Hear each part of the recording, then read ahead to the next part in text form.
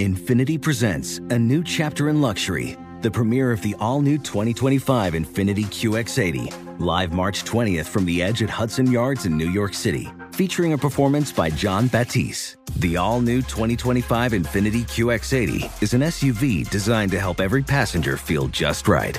Be the first to see it March 20th at 7 p.m. Eastern, only on iHeartRadio's YouTube channel. Save the date at new-QX80.com. Don't miss it. 2025 QX80 coming this summer. Whether it's your first time betting or you've been gambling for years, have a plan and know the game. Be aware of the rules and odds before you gamble. Set a budget and never gamble with money you can't afford to lose. Take a break and consider teaming up with trusted friends to help you stick to your budget. Remember, if you or a loved one has a gambling problem, call 1-800-GAMBLER 24/7 or go to helpmygamblingproblem.org for free confidential services. CNN_'s Guide to Sleep has tons of recommendations for products that can help you get the best night's sleep ever.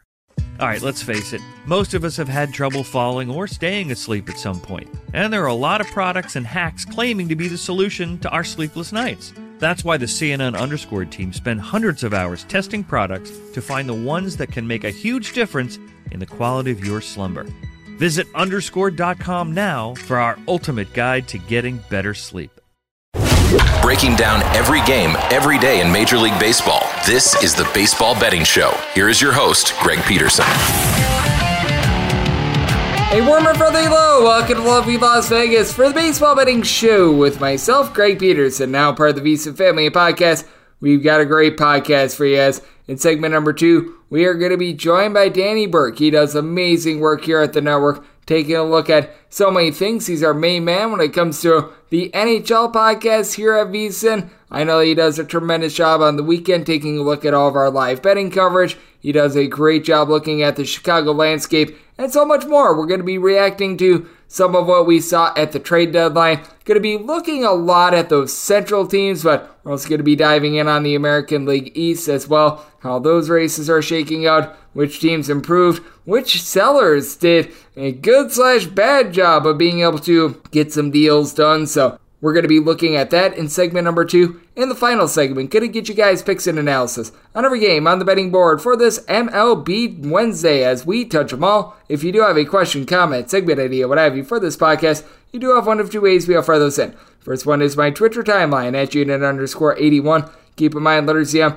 Naming does not matter, so as per usual, please do send these into the timeline. The other way is via an Apple Podcast review. If you rate this podcast 5 stars, it is very much appreciated. From there, you are able to fire in whatever you'd like to hear on this podcast via that 5-star review. Did not get in any Twitter questions today, but we had Justin Verlander dealt at the deadline. We had a lot of hoopla with regards to the trade deadline, but we also had hoopla out there on the field. Let's take a look back at everything that we did see on Tuesday. Try to find some trends and try to get to know these teams a little bit better. Games from yesterday is Greg buzzing about. Here is the Rowdy recap. Before we do dive into Tuesday, let's clean up the late games from Monday as well as the Greg Peterson experience that is now from midnight to 3 Eastern Time, Pacific Time, 9 to midnight. So I always do have to do this more around 10 o'clock p.m. Eastern with regards to recap. So sometimes I miss out on some of the West Coast games. And this game was in a rain delay to start. And the Padres, they disappointed once again. 4-3 on Monday, they lost to the Colorado Rockies. Trent Grisham in the 9th inning hit a home run, his 11th of the campaign off Justin Lawrence to send it into extras. But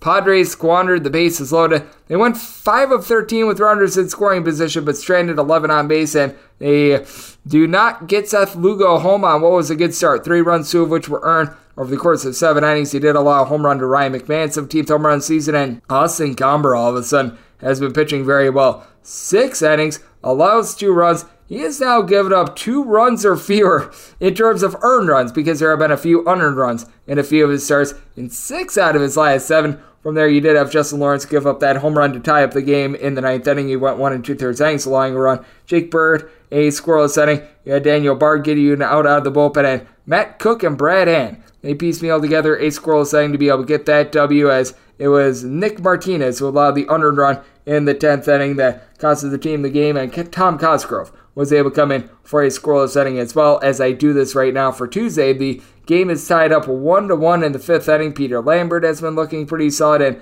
Pedro Avila 7 strikeouts through 4 innings for the San Diego Padres, so that's encouraging for them. The Seattle Mariners, they got it done by a count of 6-2 on Monday over the Boston Red Sox. Nick Pivetta, good start. He gave up 3 runs in 7 1/3 innings. Did give up 2 home runs, but struck out 10 as Cal Raleigh took him deep twice. 15th and 16th home runs of the campaign. From there, Joe Jaquez, he gives up 3 runs in 2/3 of an inning. So if you took the over of 8, you were able to get a push there. Or if you got a late 7.5, you got there as well. George Kirby, he continues to be pretty darn solid. He goes 5 innings, allows just 1 run. 2 walks, by the way, a big rarity for George Kirby in that one. But Matt Brash, Taylor Sacato, along with Andres Munoz, they're all able to combine for 2 scoreless innings. Gabe Spire, a scoreless inning, and Isaiah Campbell does allow a run in his inning work. Currently, as I do this, you got the Seattle Mariners trying to get another win against the Boston Red Sox first inning there, so we shall wait and see what happens on that one. That'll be a cleanup game for the podcast tomorrow, and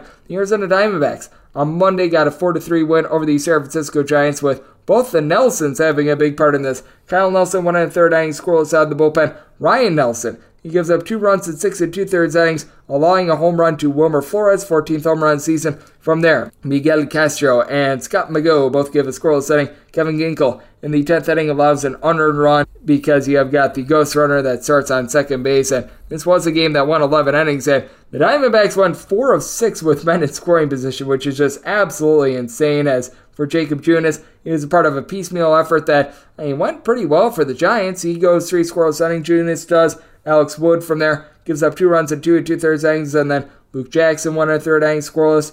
You had one of the Rogers brothers, and I believe Taylor Rogers, Camilo Duvall, they both led to scoreless inning, and then Scott Alexander, Tyler Rogers, they both allow an unearned run in their inning of work, as well as for the San Francisco Giants, 0 of 9 with men in scoring position. Currently, that game for Tuesday just getting started as well, so we shall see what happens there. We know what happened here. The DK Network write-up pick goes at 8-1 in our last 9. We are heating up, kids. 6-4. The Brewers get it done. I was on the over, so that was nice. As Freddie Peralta allows 3 runs over the course of 6 innings. He's now allowed 3+ in 10 out of his last 14 starts, but the bullpen had his back. Joe Payamps, Devin Williams, they both allow nothing in their inning of work. Meanwhile, Abner Uribe comes in for an inning. He did allow a run in for the Washington Nationals.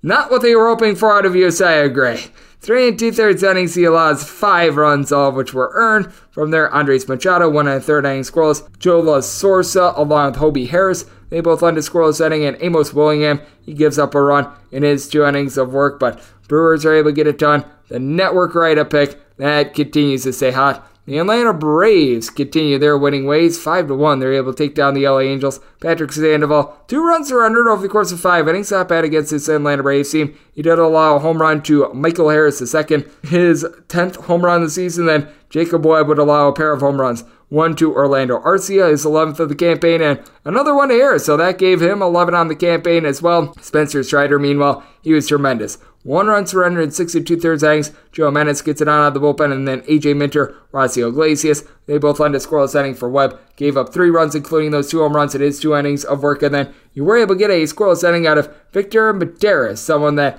I think the Angels might be looking to quite a bit moving forward. The Yankees are going to be looking to try to score more runs. They lose again to the Tampa Bay Rays by a count of 5-2, and man, this thing is just completely toilet bowled for the New York Yankees. This is a Yankee squad that on July 2nd, they were 46-37. They are now 55-52, so that's not great for Zach Eflin. He was pretty Eflin good. 6 scoreless innings. Sean Armstrong, he goes 2 scoreless innings. He did have Colin Boucher give up 2 runs in the 9th inning on 2 outs before Pete Fairbanks gets that final out, but for the Rays, they get a pair of home runs off of Carlos Rodon. Yandy Diaz, 15th home run season. Randy Arozarena, his 18th. As for Rodon, he gives up 4 runs in 4 innings. Has not been himself since coming off the injury list. Once again, the Yankees bullpen did their part. Albert Abreu, a scoreless inning. Nick Ramirez, 2 scoreless innings. Ian Hamilton allows 1 run in 2 innings. So bullpen did what they needed to do. Nobody else did for the New York Yankees. So that was rough. Out there in the AL East, the Blue Jays, they just continue to lead the way. 13-3. They clobber the Toronto Blue Jays. Kyle Bradish just allowed 3 runs in 7 innings, including a pair of home runs. Brandon Belt, 9th home run season. Danny Jansen, his 15th. But for Hyun-Jin Ryu, first start of the season, not what he was hoping for. Gave up 4 runs over the course of 5 innings, including a home run to Gunnar Henderson, 18th home run season, then Anthony Santander later on, 19th home run in the campaign. That comes off of Nate Pearson, as this bullpen was not good to say the least on this day, as Pearson allows 4 runs in an inning, including that home run, Genesis Cabrera and Jordan Nix. 2 former Cardinals, they won a combined 2 innings and they gave up 5 runs. So they continued those rough ERAs that they had in St. Louis, and Trevor Richards was able to give you a scoreless inning. Meanwhile, for Baltimore, you were able to get a scoreless 2 innings out of the duo of Joey Krehbiel along with Cionel Perez. For the Pittsburgh Pirates, they get it done against the Detroit Tigers by a count of 4-1. The Tigers, by the way, they had a deal to send Eduardo Rodriguez to the LA Dodgers.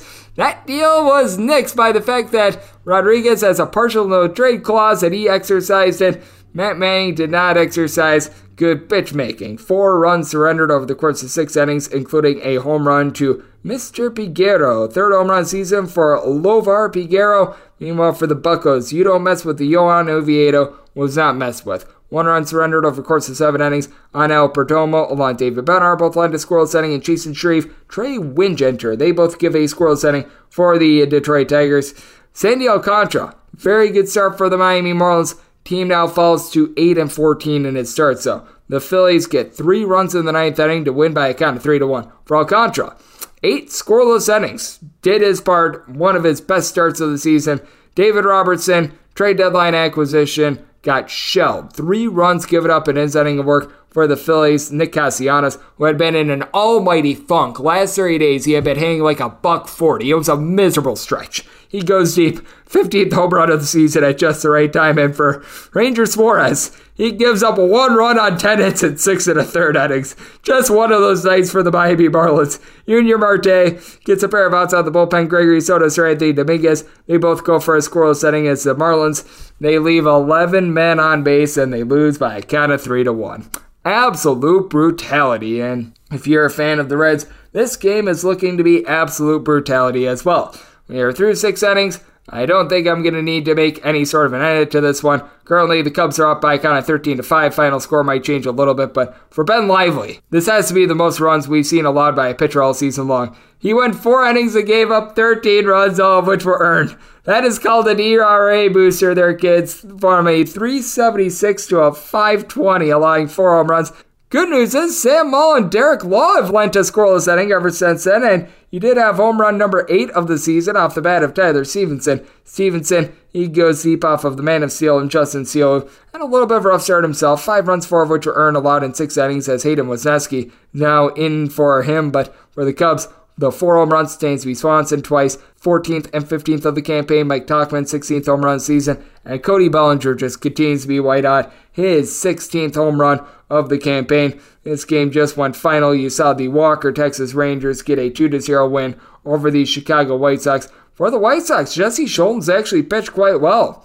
He gives up 1 solo run over the course of 6 innings. You did have Brian Shaw lend a scoreless inning, and Declan Cronin, he gave up a solo home run in his inning of work as well. For the Rangers, Adolis Garcia got Cronin for his 26th home run season. Mitch Garver goes deep off of Scholtens, his 6th home run season, but Andrew Heaney was just stealing. 11 strikeouts in 6 scoreless innings. Josh Saboris, Aroldis Chapman, Will Smith, they all get jiggy with it. They all lend a scoreless inning as a grand total of 7 hits in this game. So there was not a lot of action there, but it was a nice, clean, easy winner there. For the Astros, looks like they're going to be able to polish off the Cleveland Guardians as we do this. They are up by a count of 2-0 in the bottom of the 8th inning. The Guardians just have not been able to generate any offense whatsoever on Framber Valdez. As a matter of fact, Framber Valdez has a no-hit bid going right now. You're going to know when this podcast uploads if he did get it or not, but my goodness, the Cleveland Guardians have done just an absolute nothing burger. The only thing that Framber Valdez has done through 8 innings is walk Oscar Gonzalez once. He's given up 1 walk and nothing else. And poor Gavin Williams actually had a good start. He gave up 2 runs over the course of 5 innings. Bullpen thus far has done their parts. Xavier Curry, Sam Antiges combined 2 scoreless innings, and Daniel De Los Santos is in to hold down the fort, but Framber Valdez just looked very, very good on Tuesday, to say the least. So you'll know whether or not he got the no-hitter when this podcast uploads, but a great showing there. A's and Dodgers just getting started. I have to think that the A's with Ken Waldichuk out there probably did not get the job done. I might look like a moron when this podcast uploads, but there's that. And for the Minnesota Twins, looks like they're going to be able to get it done against the St. Louis Cardinals. They enter into the bottom of the ninth up by a count of 3-1 with Pablo Lopez giving a great start, giving up 1 run over the course of 6 innings. Emilio Pagan, Griffin Jax, they both allow a scoreless inning as well. And for the St. Louis Cardinals, Miles Mikolas wasn't too bad. He does give up 3 runs, but only 2 of which was earned. Tommy Edman hurt him with a fielding error over the course of his 7 innings. From there, you had Drew Verhagen lend a scoreless inning, and the King, John King, was able to lend a scoreless inning as well. So here's where we stand with regards to what we've been taking a look at all season long in terms of the betting trends of Major League Baseball. We have seen just a few more unders than overs, 776 unders to 752 overs. That's a 50.8% hit rate to the under, and it's starting to avalanche, but I'll get into that in a minute. Overall for the season, favorites are 9, 16, and 667. That's a 57.9% hit rate to favorites just on the money line, but they've had a very tough time covering the run line. 239 different favorites have failed to cover that -1.5 run line. Meanwhile, if you take a look over the last 30 days, the under rate, that's more in the neighborhood of about 52.5%. 169 unders, 152 overs, few games still pending for Tuesday. And if you're looking at favorites in that time span, hitting just a little bit below what they have for the season, 191 and 142, that's 57.4%. But favorites have had a tough time on the run line as well. 54 of those favorites that won outright have not covered the run line, and over the last 7 days, been a 50-50 split essentially with favorites and underdogs. 39 and 38 are favorites on the money line, few games pending for Tuesday, with all but 9 of those favorites being able to cover the run line, but in this band as well, 58% hit rate to the under. Once again, few games pending for Tuesday, but 44 unders, 32 overs, and a few pushes along the way. So that's what we're seeing right now in Major League Baseball, and that's what we all got on Tuesday.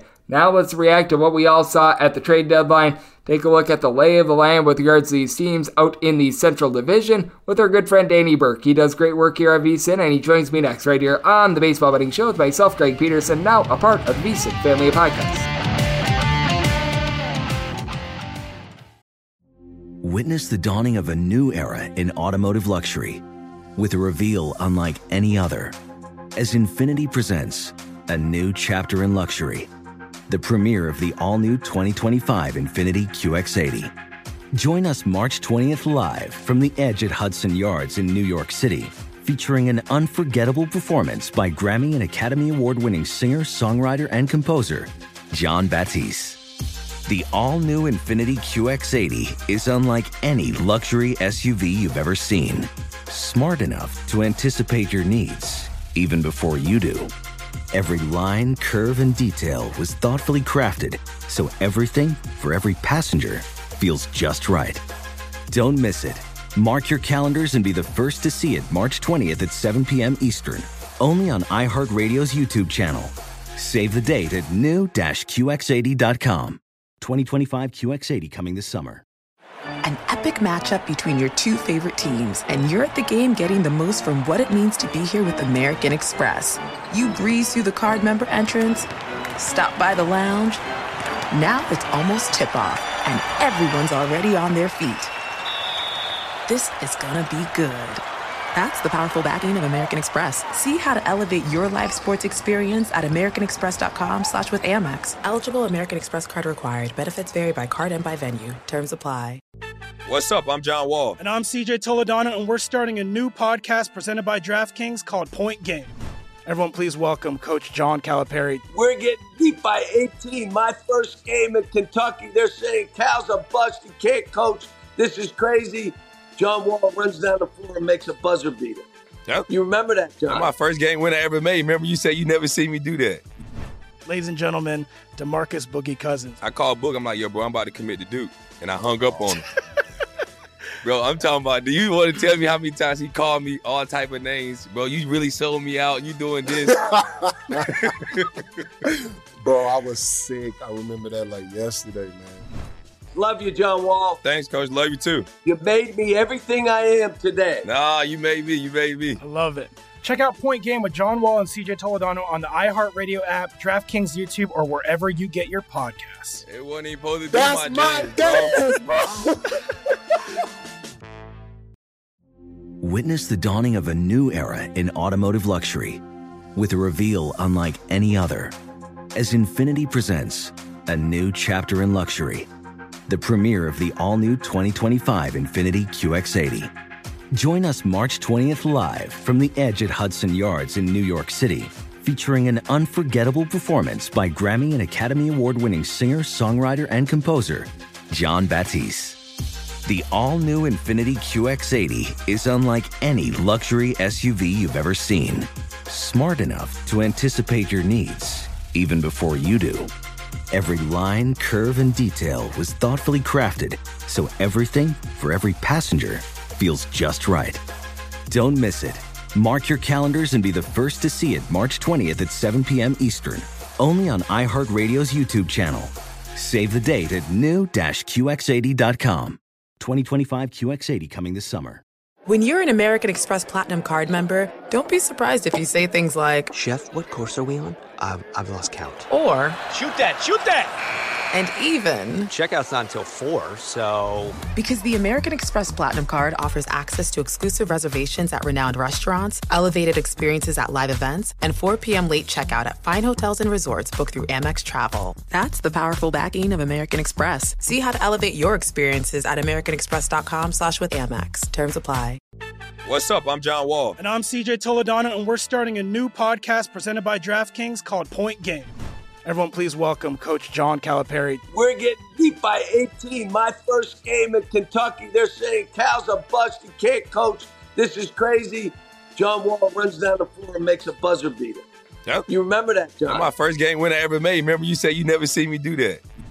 Ladies and gentlemen, DeMarcus Boogie Cousins. I called Boog. I'm like, yo, bro, I'm about to commit to Duke. And I hung up on him. Bro, I'm talking about, do you want to tell me how many times he called me all type of names? Bro, you really sold me out. You doing this. Bro, I was sick. I remember that like yesterday, man. Love you, John Wall. Thanks, Coach. Love you, too. You made me everything I am today. Nah, you made me. You made me. I love it.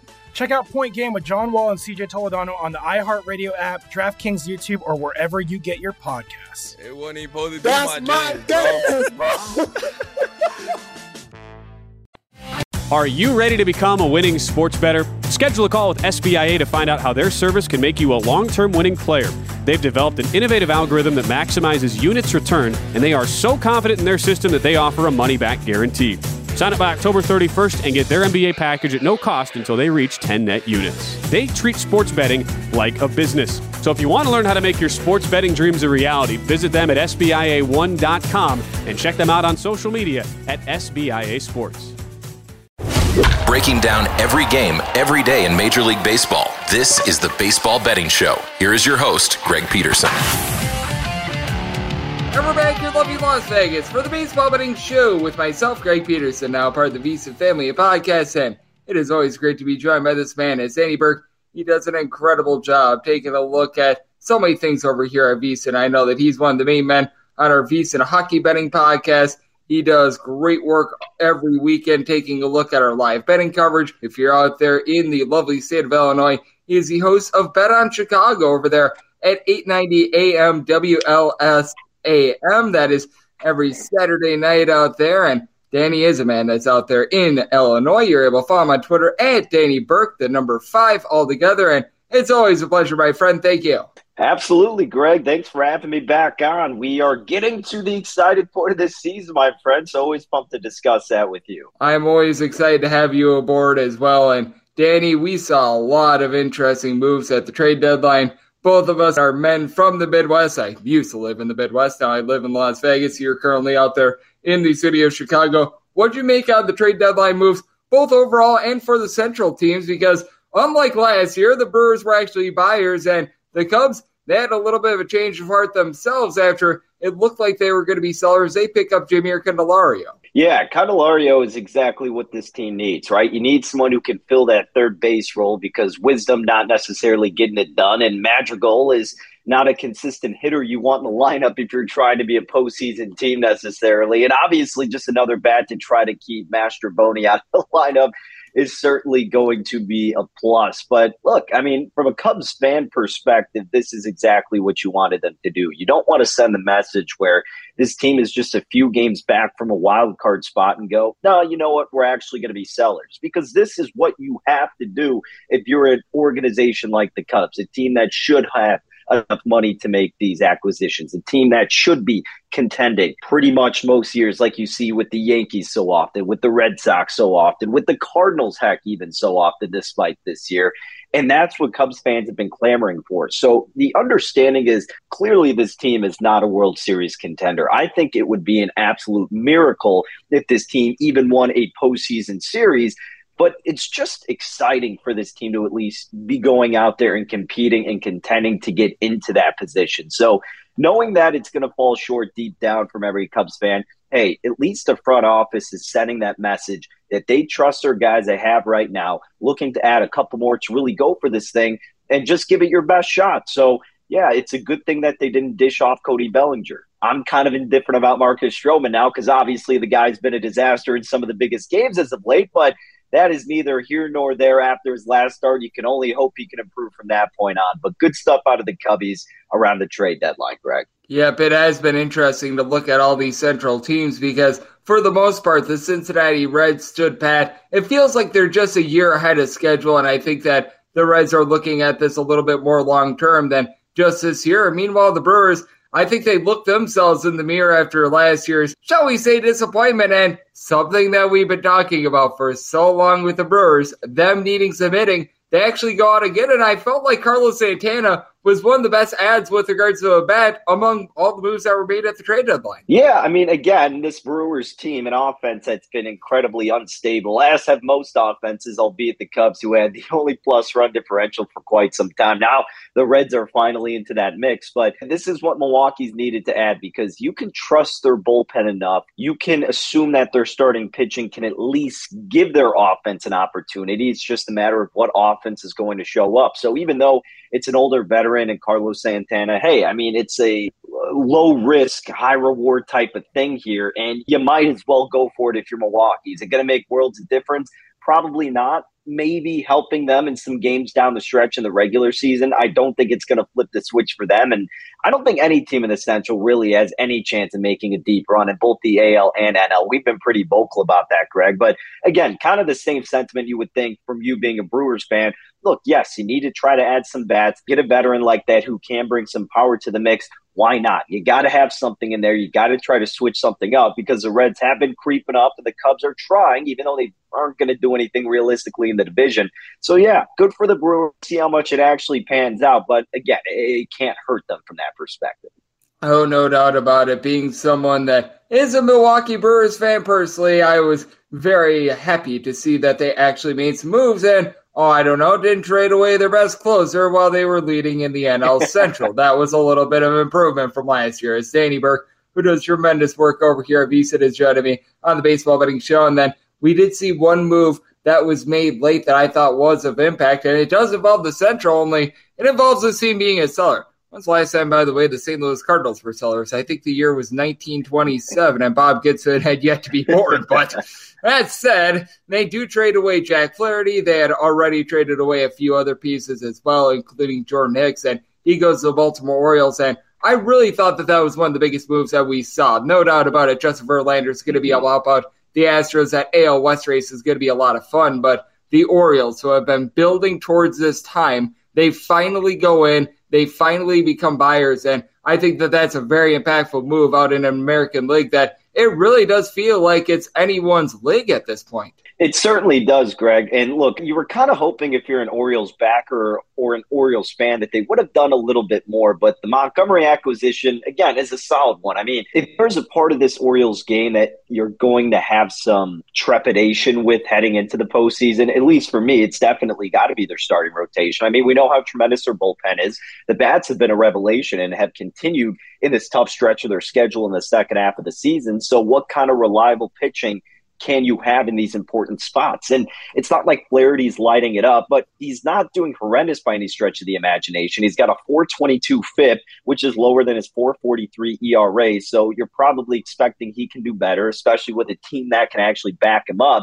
If he can limit the walks, if he can limit that damage, he can be a very valuable asset for this Baltimore Orioles team. But honestly, Greg, the team that I've been impressed with and what they did around the deadline and what I'm rooting for now from a personal standpoint, because I invested on them to win the World Series at 20-1, is the Toronto Blue Jays. You mentioned Jordan Hicks getting dealt, Toronto acquiring him, and Paul DeJong also from the Cardinals. He's going to the Blue Jays now too. So look, I think the Blue Jays are making the necessary moves. I think this team, with the postseason experience, with the offensive talent they still have in place, and a good enough rotation, and now even a better bullpen at the price that it was dealt about a week ago at 20-1, I thought that was a great team to look at in terms of a buy low, sell high going into the postseason. I know it hasn't been pretty for them, and it may not, turn into a pretty end to the season, but they're going to find a way in the playoffs. And then with that roster, and again, a team that has dealt with at least enough adversity to give themselves a chance in this playoff series,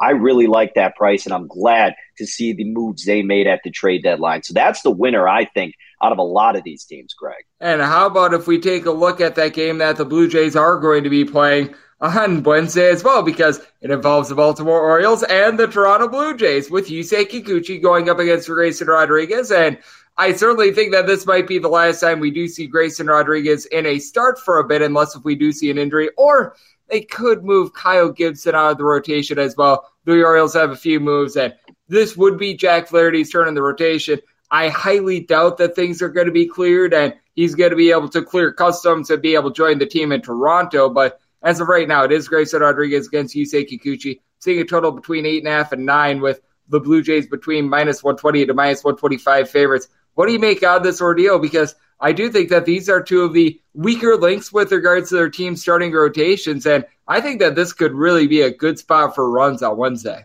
Yeah, I think that's probably the safer bet to look forward to at this moment. Total at about 9 or so. I wouldn't have an issue gravitating toward the total going to the over. I'm still holding out on Kikuchi a little bit, but Greg, it is a tough spot to wanting to back him because, as we just mentioned, how red hot these Baltimore Orioles bats are. So Kikuchi comes into this spot with a 3.79 ERA. He's got a FIP of 4.78. His xFIP is down to 3.99, which is at least somewhat promising. He's got a good strikeout to walk ratio. What's concerning is his home run to fly ball ratio. Typically, you want that sub 10%. He's at 18%. So that's no bueno when you're going up against this Baltimore Orioles offense. And then you look at Rodriguez on the other side, kind of an interesting stat line for him. In just 62 innings of work, he's got a 6.21 ERA, a 5.04 FIP, but then his xFIP at 3.83. So it's one of those things where you got to ask yourself, which one do you take more into account? And I get the argument for both sides. I've kind of gone back and forth which one I hold more weight for. But look, 62 innings isn't the deepest sample size, but it's certainly enough to have a better understanding of what you're going to get out of a guy. I mean, he had a shutout performance against the Yankees, whose bats had gone cold. You went, 6.1 innings pitched, did Rodriguez, only 3 hits, no earned runs, and gave up 2 on the road against Tampa the other effort. So looking at it point blank, my first thought would be to lean toward Toronto. But because of these numbers and doing a deeper investigation, I think, if you're expecting anything to happen, it's probably going to be a multitude of runs. So I may end up staying away, Greg, but I do see the attraction in wanting to bet this total and going to the over more so than trusting any of these sides. Absolutely. And then this is going to be a game that's off the board because with the Texas Rangers, they've made a lot of moves. It feels like they're just going to have a get-me-over start on Wednesday before they get their new rotation with Jordan Montgomery, Max Scherzer join the fold, and they do have to mix and match a little bit because Nathan Eovaldi is currently on the injured list. But the man that is going to be going on Wednesday for the White Sox, it's a team that is near and dear to you. I don't know if it's dear, but it's near to you. Dylan Cease was one of those guys that was on the trade deadline. He does not get dealt, and he's going to be pitching on Wednesday. What do you think out of the moves that the White Sox made? Because they did trade away a few pieces, Lucas Giolito, Lance Lynn, along with Kendall Graveman, but they hold on to Dylan Cease for what has been really a sinking ship of an organization. And if you ask me from an outsider's view, I am very surprised that there are some front office gentlemen that currently have a job. Man, I mean, look, you knew they needed to be sellers, and I think they could have sold even more. And you're right. I mean, Dylan Cease apparently isn't going to be getting dealt. We saw Jake Berger get dealt to the Marlins, Giolito, Lance Lynn, some of those other guys getting dished out, and a couple dudes throughout their bullpen. At least they did a good chunk of it. I mean, obviously they weren't going to get rid of Luis Robert. Yoan Moncada was, for a second, kind of pondered about. Jimenez, you didn't expect anything to happen there, but look, at the end of the day, Greg, this team needed to blow things up to a certain extent, and I think they still will do that in the offseason because it's a collection of guys who are very good, clearly not good working together. So you might as well see what kind of assets you can get for these dudes and let them go succeed in other teams individually because it's not working under your management for the past several years. They've been so far short of expectations and so frustrating in the way that they have not gotten to those expectations that you have no other option to do but to continue to dish off some of these pieces. So, again, I thought they could have done more. I'm not surprised that they didn't do more because it's hard to part with some of these lethal offensive pieces that you know you have. The biggest thing, though, is infuriating as this offense has been, can be, will be. It's the starting pitching, and those guys didn't live up to the hype. Lance Lynn never really lived up to it. I know Clevenger's still holding on, but, I mean, he's kind of a nightmare. Kopech's not the guy they were hoping he could pan out to be. And Cease, while he's getting back on track, nowhere near what he had last year. And Giolito was a middling pitcher at best. So their best option is to hope you can build up your pitching staff, full starting rotation, and bullpen-wise this offseason. Because the offense can be good enough, but, man, the root of their problems all takes place on the bump. Yeah, for the White Sox, it has been very rough for them in that bullpen. Man, not great to say the least. You just feel good that Liam Hendricks was able to get back out there on the mound. He's back on the injured list. Not having Garrett Crochet has been hurting them as well, as we do have Danny Burke of VSiN joining me right here on the Baseball Betting Show. And Danny, is there anything that you are taking a look at for Wednesday? Obviously, we have seen a lot of trade deadline moves. Obviously, we've had a lot of hoopla, but is there anything that is on the horizon that you might be looking to bet on this Wednesday? I'm going to wait a little bit longer to see how these markets marinate, but I think that Phillies and Marlins matchup is very intriguing with Wheeler going against Garrett. Now, I know the price is already a little bit high in favor of Philly, and the way they've been so sporadic, it's hard to gain the confidence to wanting to lay it, but I would look at backing Wheeler. He's been a really strong pitcher this year and a guy that I've liked to trust in a lot of these spots. So I'd be considering him. The Boston-Seattle series is kind of mayhem all over the place, more from an entertaining standpoint. I'm keeping eyes on it in an in-game spot, but probably nothing pre-flop. Yeah, honestly, I don't love the pitching matchups going forward, Greg. If you think that Giolito is going to continue to, kind of struggle, maybe you'd consider something like a Braves team total over. That could be something to monitor as well. And with the Cubs and the Reds game tomorrow, I don't trust Drew Smyly for anything. I really don't. I know he almost threw a perfect game. I know he's had some good outings, and Cubs fans are still holding strong to Drew Smyly.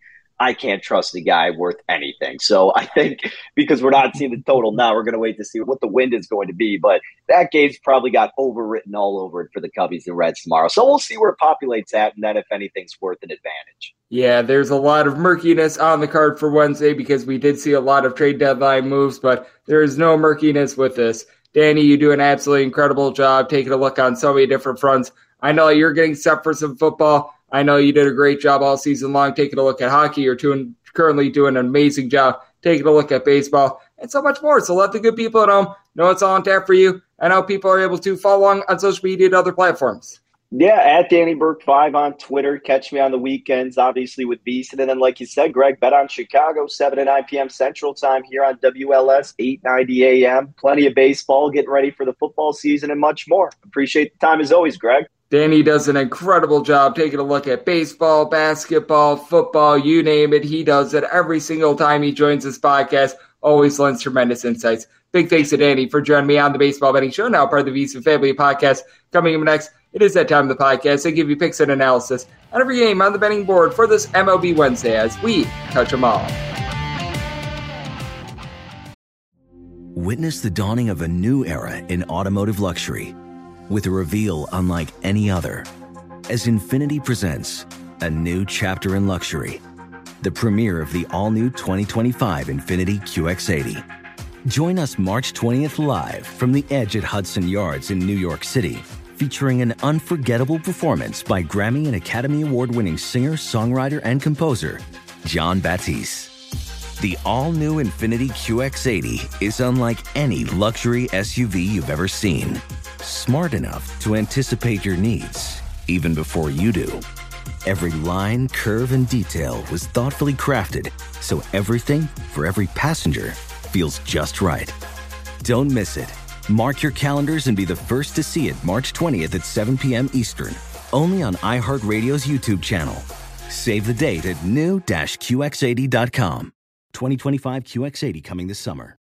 An epic matchup between your two favorite teams, and you're at the game getting the most from what it means to be here with American Express. You breeze through the card member entrance, stop by the lounge. Now it's almost tip-off, and everyone's already on their feet. This is gonna be good. That's the powerful backing of American Express. See how to elevate your live sports experience at americanexpress.com/withAmex. Eligible American Express card required. Benefits vary by card and by venue. Terms apply. What's up? I'm John Wall. And I'm CJ Toledano, and we're starting a new podcast presented by DraftKings called Point Game. Everyone, please welcome Coach John Calipari. We're getting beat by 18. My first game in Kentucky, they're saying Cal's a bust. He can't coach. This is crazy. John Wall runs down the floor and makes a buzzer beater. Yep. You remember that, John? That's my first game winner I ever made. Remember you said you never see me do that. Ladies and gentlemen, DeMarcus Boogie Cousins. I called Book. I'm like, yo, bro, I'm about to commit to Duke. And I hung up on him. Bro, I'm talking about, do you want to tell me how many times he called me all type of names? Bro, you really sold me out. You doing this. Bro, I was sick. I remember that like yesterday, man.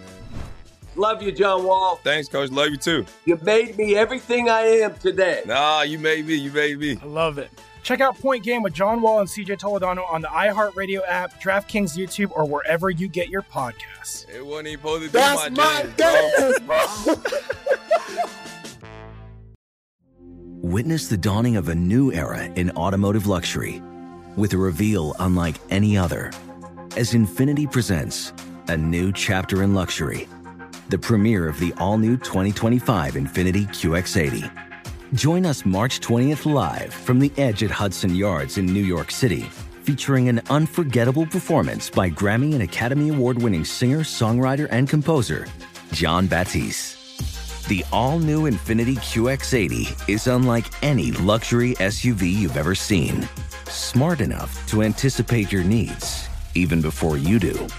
Every line, curve, and detail was thoughtfully crafted, so everything for every passenger feels just right. Don't miss it. Mark your calendars and be the first to see it March 20th at 7 p.m. Eastern, only on iHeartRadio's YouTube channel.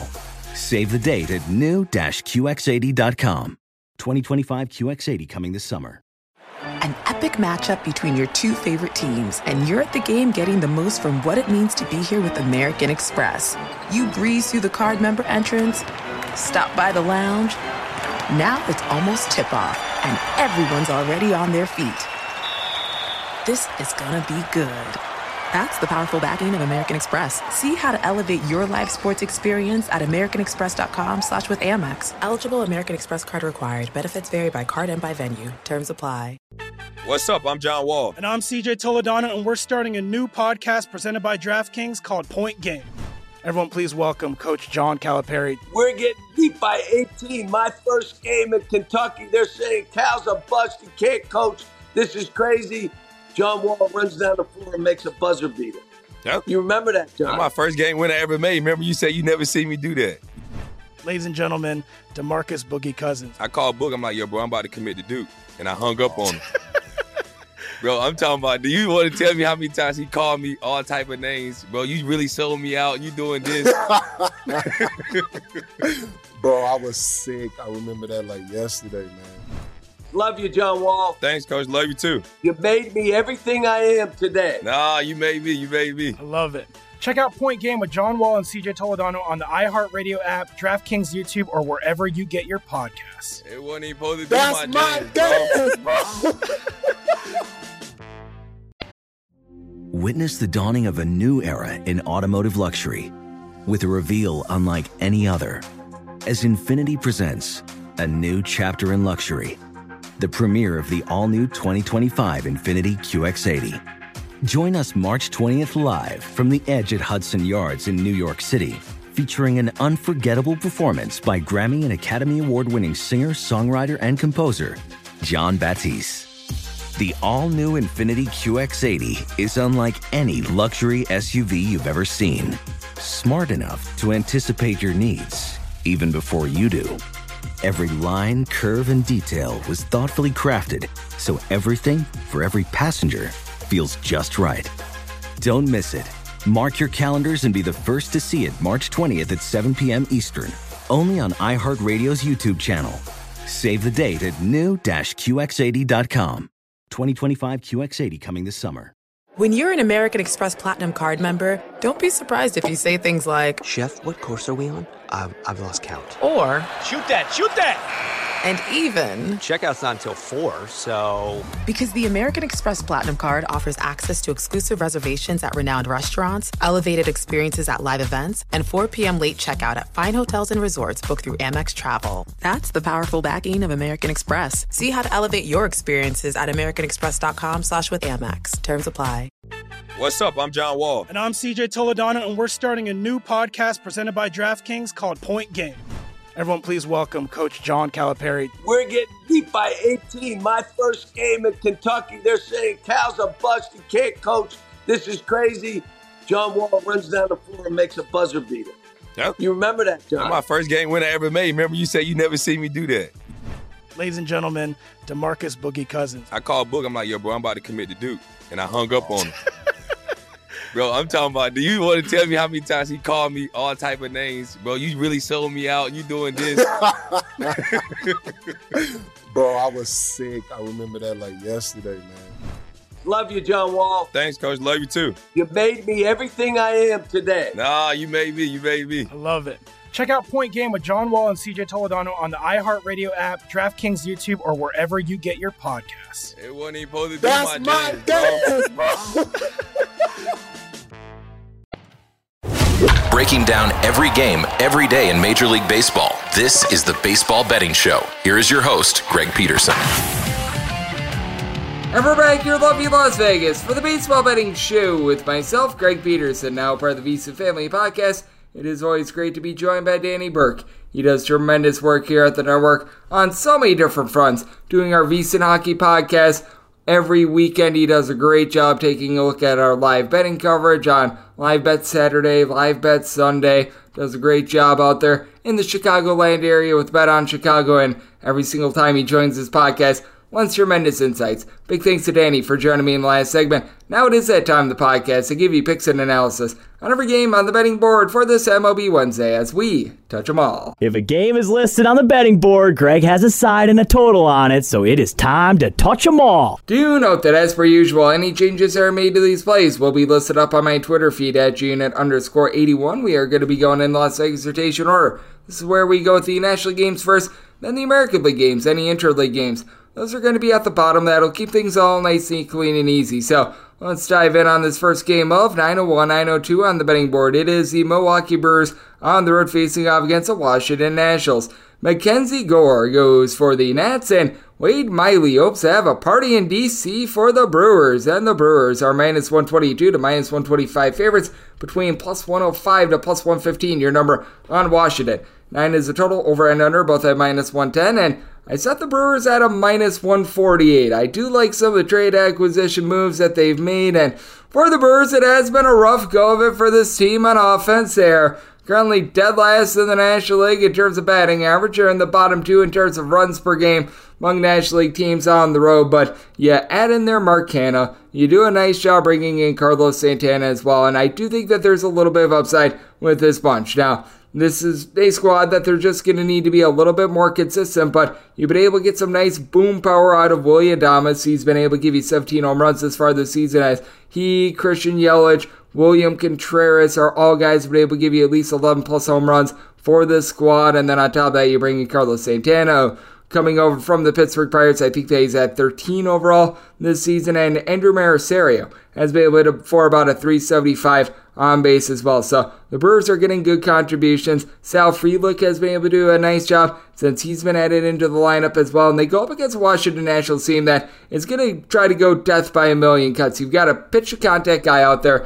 in Wade Miley going up against a Nationals team that entered into the day on Tuesday, number 6 in the big leagues in terms of overall batting average. I do think that there's a little bit of regression due in for Wade Miley, but I do think that he's going to be able to do a nice job of just being able to give another nice, consistent performance against a Nationals team that they have the fewest strikeouts of any National League team with regards to their lineup. But for Wade Miley, only about 6.1 strikeouts to 2.5 walks per 9 innings. The fielding independent of 4.38 compared to a 3.06 ERA. I do think that that's a little bit of a problem spot, but for the Nationals, they traded away one of their two big main mashers in Jeimer Candelario. Now they're looking at Lane Thomas, who's been able to give you about 16 home runs thus far this season. Now they're also going to need to give guys like Alex Call, Jake Alou more at-bats, and these are guys that are not doing a solid job. Do have quite a few guys hitting in that neighborhood about a 250 to 265. Corey Dickerson, CJ Abrams, Dom Smith, along with someone like a Luis Garcia.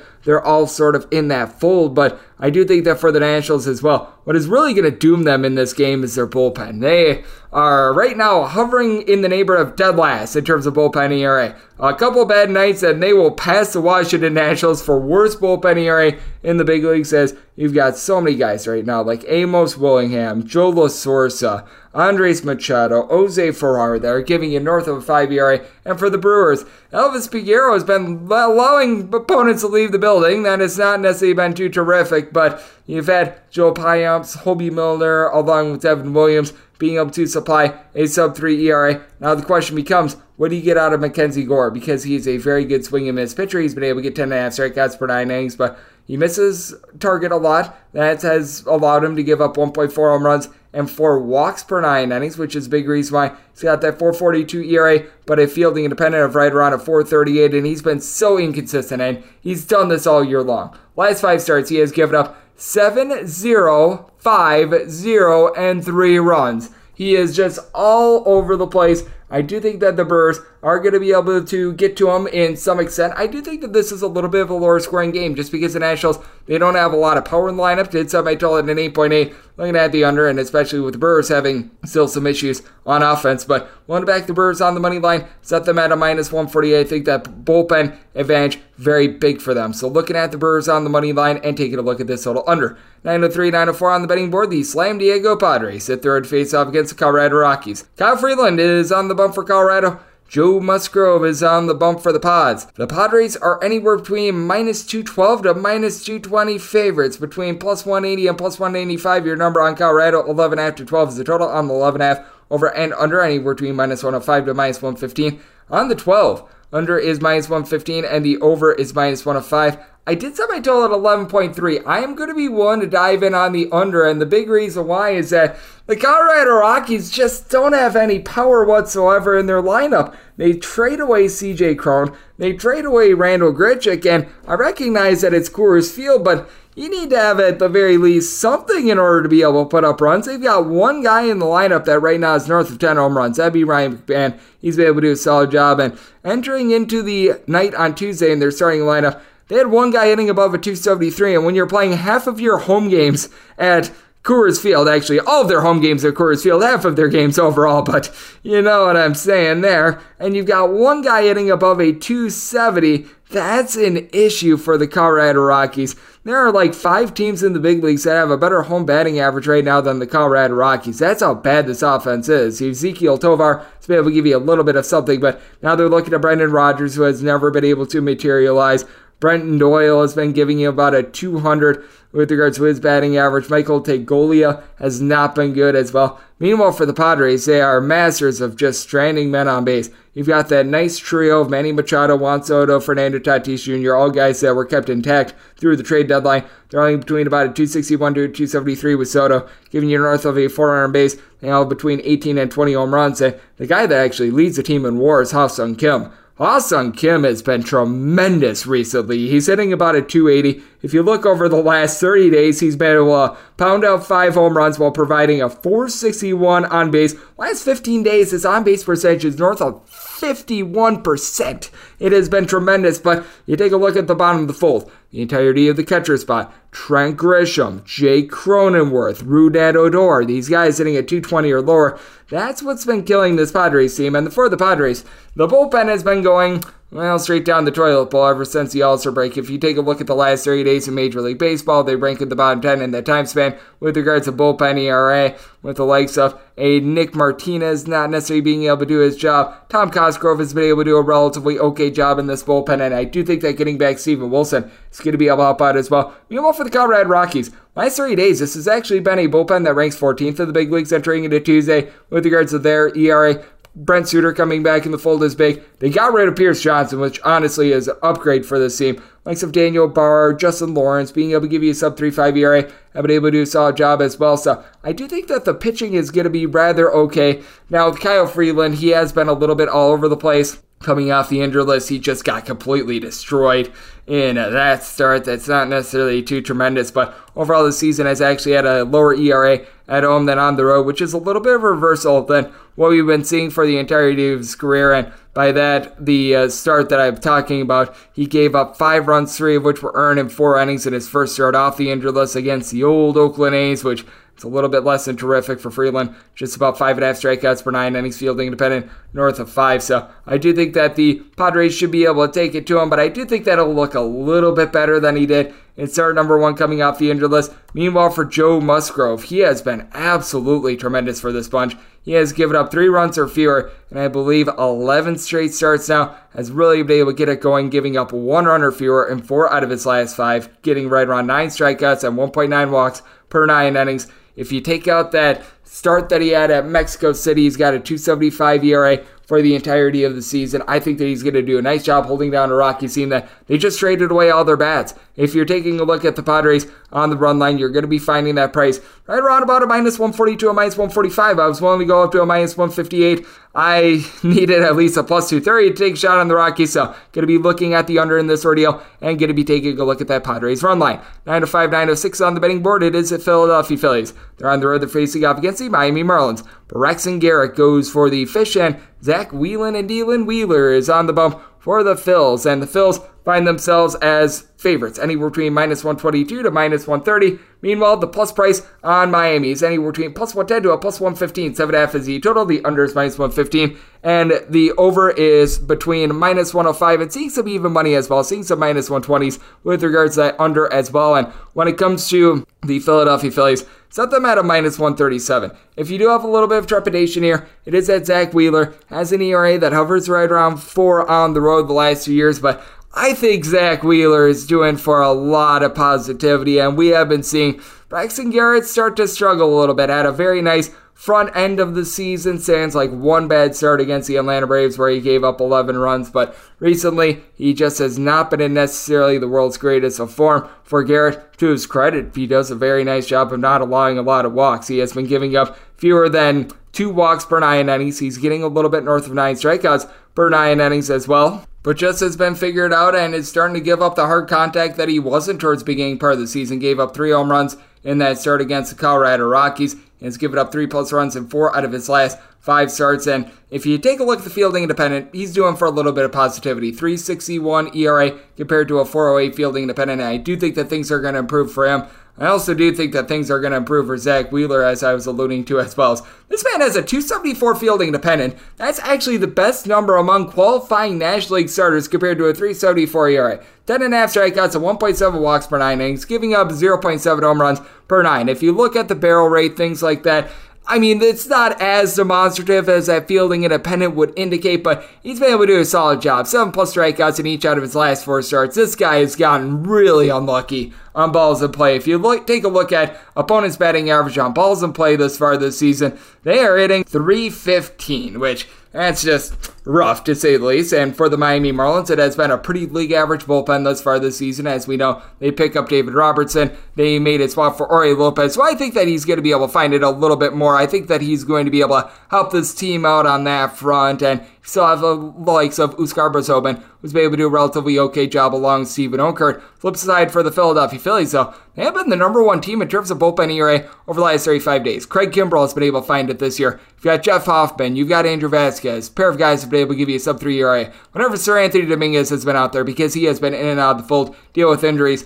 that's been a big issue. And for the Miami Marlins, this is one of the best teams in terms of being able to move the line, in terms of batting average in all of baseball. Big reason why is Luis Arias, and you just fear that this is a little bit of a top-heavy team that's not going to be able to find it for the rest of the season. Jorge Soler has been able to give you 25-plus home runs thus far this season. Past that, going into the game on Tuesday, the only other guy that I'd give you north of 12 home runs, Brian De La Cruz. He has been able to slug out 14 home runs thus far this season, and he does a good job of being able to reach base. He's a guy that's hitting at 275. John Birdie is hitting in that neighborhood of about a 300. You've had Garrett Cooper do a good job of being able to move the line, but all in all, it is a Marlins bunch that they could use a little bit more thumping power. And for the Phillies, I feel like you could say the same thing because Kyle Schwarber has done a tremendous job of providing power. 27 home runs, needs to up that batting average, but that's that. You got Nick Castellanos, who's been able to give you 14 home runs. Nobody else entering into Tuesday north of 12. And for Nick Castellanos, things have really gone downhill from recently. Hitting a $137 over the last 30 days, entering into the game yesterday. So, yeah, that's not great to say the least. You do have the likes of Brandon Marsh, Castellanos, I mentioned a little bit before, Alec Boehm, hitting between about a 275 to a 289, though. Castellanos with the game on a Tuesday might see that fall even further, but Bryce Harper, power is not there. He's been able to do a nice job of being able to provide right around about a 380 on base, though, as well. So I do think that both of these pitchers are doing for a little bit of positivity, but I do think that both of these lineups, they do enough to be able to scratch across enough runs to be able to get this very low 7.5 total over, but I have a little bit more faith here in Zach Wheeler. I feel like he's a bit more of the proven commodity, and I think that he's doing for some very, very good positivity in general against a Marlins team that is dead last in the National League in terms of runs per game since the All-Star break. So, somebody told us 7.8, looking at the over, and we'll end it back. The Phillies on the money line set them at a minus 137. 907, 908 on the betting board. The Chicago Cubs are going to be playing on the Cincinnati Reds, and yes, we are on to Cincinnati, and they're on to Brandon Williamson getting the start for them, and Drew Smyly is on the bump for the Cubs. Right now, the only place I'm seeing a number up is DraftKings. Minus 142 is the number on the Cubs, plus 120 on the Reds. No total up on this game. That is going to be decided by the old Wrigley Field wind. And right now, it looks like that wind is going to be blowing out, and it's going to be blowing out in the neighborhood about 6 to 8 miles per hour. Not like gale force winds or anything like that, but as we know, across the country, we have been seeing some warmer weather in recent weeks as well, so looks like there's going to be a bit of humidity in the air as well. So I did set my total to where 9.8 is going to be my projected total, as long as we do get Drew Smyly, because keep in mind, Drew Smyly, they've been using a few openers for him. 9.5 or less, taking a look at the over 10 or higher to the under. For Brandon Williamson, he has actually pitched quite a bit better recently. For Williamson, he has now allowed 2 runs or fewer in each out of his last 5 starts. Hasn't delivered a lot of length until recently. Last 3 starts, he has won at least 5 2/3 innings in every one of them. I just can't help but think that this is smoke and mirrors. In none of these starts, he has had north of 5 strikeouts in any of them. For the season, he's getting 6.7 strikeouts to 3.8 walks per 9 innings. He is giving up 1.4 home runs per 9 innings. A fielding independent is north of 5. And for Drew Smyly, he was getting a tad bit fortunate at the beginning part of the season, and now I think he's getting a little bit unfortunate at home. As for Smyly, 478 fielding independent, 450 ERA. He's getting about 8 strikeouts to 3 walks per 9 innings. He's coming off of a very nice, I believe it was bulk appearance against the St. Louis Cardinals, as they've utilized him in the opener spot in 2 games. He had given up 3+ runs in each of his previous 4 starts/appearances, and he was able to get right with that appearance against the St. Louis Cardinals. But you take a look at Drew Smyly, and he's been remarkably worse when he has been at home rather than on the road. A 5.94 a home ERA compared to a 3.26 ERA on the road. If you take a look at Smyly starts, he has been drawing a lot of the wind blowing out sort of days. That's been hurting him quite a bit, but he also is not necessarily some strikeout master, and he's going up against a Cincinnati Reds bunch that doesn't have a bunch of pop in the lineup, but what they do a nice job of is just being able to move the line. They are actually number 1 in the National League in terms of road on-base percentage. As we all know, Elly De La Cruz, he's been a little bit up and down. You can't expect him to be hitting like 350 or anything like that. I feel like there are some people that they have unrealistic expectations for him, but he's been a big impact guy, stealing all those bags, doing a nice job, being able to provide some nice thumping power. That's big. And you do have Joey Votto, who's averaging a home run every about 12 or so at bats. That's massive because you've got Spencer Steer, Jake Fraley, along Jonathan India, all with between 14 and 15 home runs entering into yesterday, though. We know that India has been platooned for a little bit as well. He's been a tad bit in and out of the fold, so something that you want to note, and it would not surprise me if India does hit the injured list as well. So I know that he's been dealing with a little bit of ailment, but someone like a TJ Friedel has been able to about a 282. Matt McLain, double-figure amount of homers. He's hitting at 300 as well. And then for the Chicago Cubs, you've got Cody Bellinger, who's right now the hottest hitter on the face of planet Earth. He has slugged out 15 home runs thus far this season, but what I think you need to take a look at is what he was able to do in the month of July. And what he was able to do in the month of July,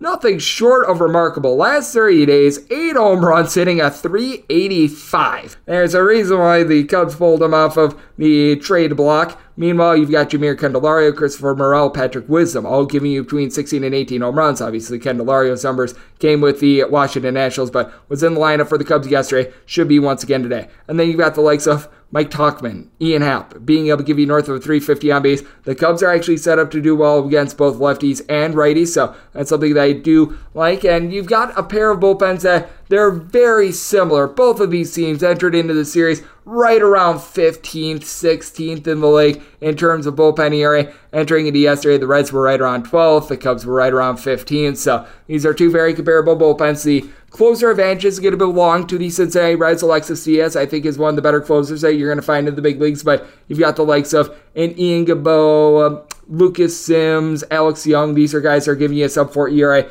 And for the Chicago Cubs, they've really been able to improve as the season has went along. Michael Fulmer, after he was not good at the beginning part of the season, he's been able to pick it up quite a bit. Anthony Kay is someone that's been able to give you some good innings out of the bullpen. Adbert Alzolay has been very good out of the bullpen along with Danny Palencia. So do like what I'm seeing there. I think that Smiley is a more trustworthy starter. And I do think that for the Reds, dealing with the injury to India, that is hurting them a little bit as well. And I do think that with the wind blowing out, you're going to be in for some runs. 9.5 or less, looking at the over 10 or higher to the under end. With the Cubs, one to lay up to a minus 143 on that money line. The minus 142 I currently see at DraftKings, pretty much my max with regards to a buy point there. 909-910 on the betting board. The San Francisco Giants playoffs to the Arizona Diamondbacks, with the Diamondbacks throwing good old to be determined. Meanwhile, it is going to be Logan Webb on the bump for the Giants, so this is a game that is presently off the board. DraftKings did list an initial number at a minus 170 on the Giants, plus 142 on the Snakes, with a total of 8.5 shaded up to the over. And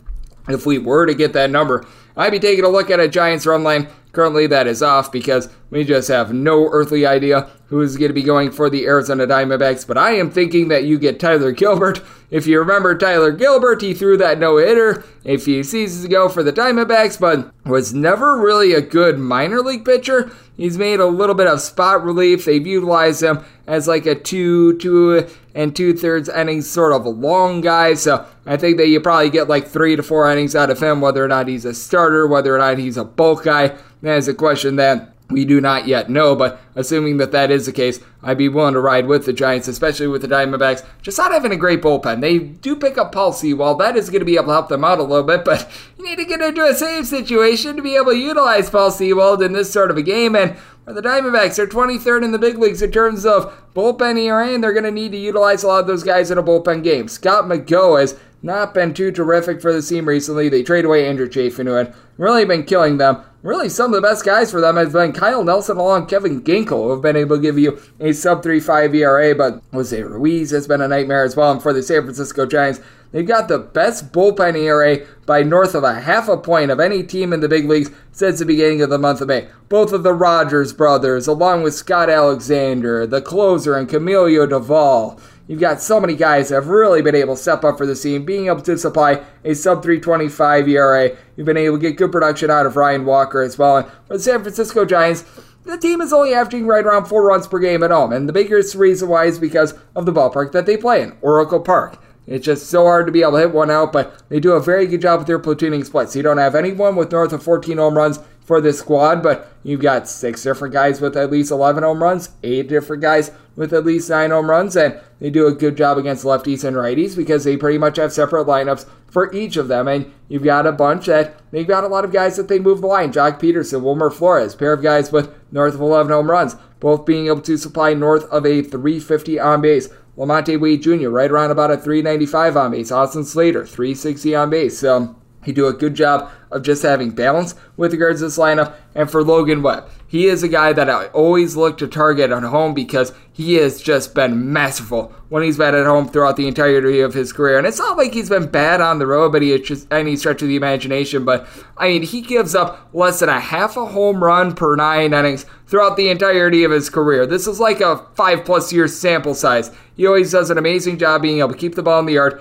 2.82 career home ERA compared to a 4.15 ERA on the road, and has done a nice job with regards to command this far this season as well, giving up fewer than 2 walks per 9 innings. I do think that he is going to be able to do a good job of neutralizing a Diamondbacks lineup that, if you take a look at actual slugging percentage compared to expected slugging percentage, they've been some of the biggest overachievers in the big leagues thus far this season. You do have Ketel Marte, Lourdes Gurriel, a combined 32 home runs between the two of them, but Gurriel, he has been sort of fishtailing a little bit. It's been a little bit rough for him recently. Walker and Corbin Carroll, both of these guys have been able to combine for 43 home runs, with Corbin Carroll north of 30 stolen bases. He has been terrific, but some of the understudies for this team, I don't know if they can keep it going. You've got someone like Gerardo Perdomo who's been able to give you a 380 on base. Whenever Gabriel Moreno has been at the catcher spot, he's been able to about a 270 as well. Emmanuel Rivera has done a nice job of being able to move the line as well, but you've got Moreno, who's now on the injured list for this bunch as well, which takes away a little bit of their depth, so they've been having to utilize a few other pieces as well. They trade away Dominic Canzone, so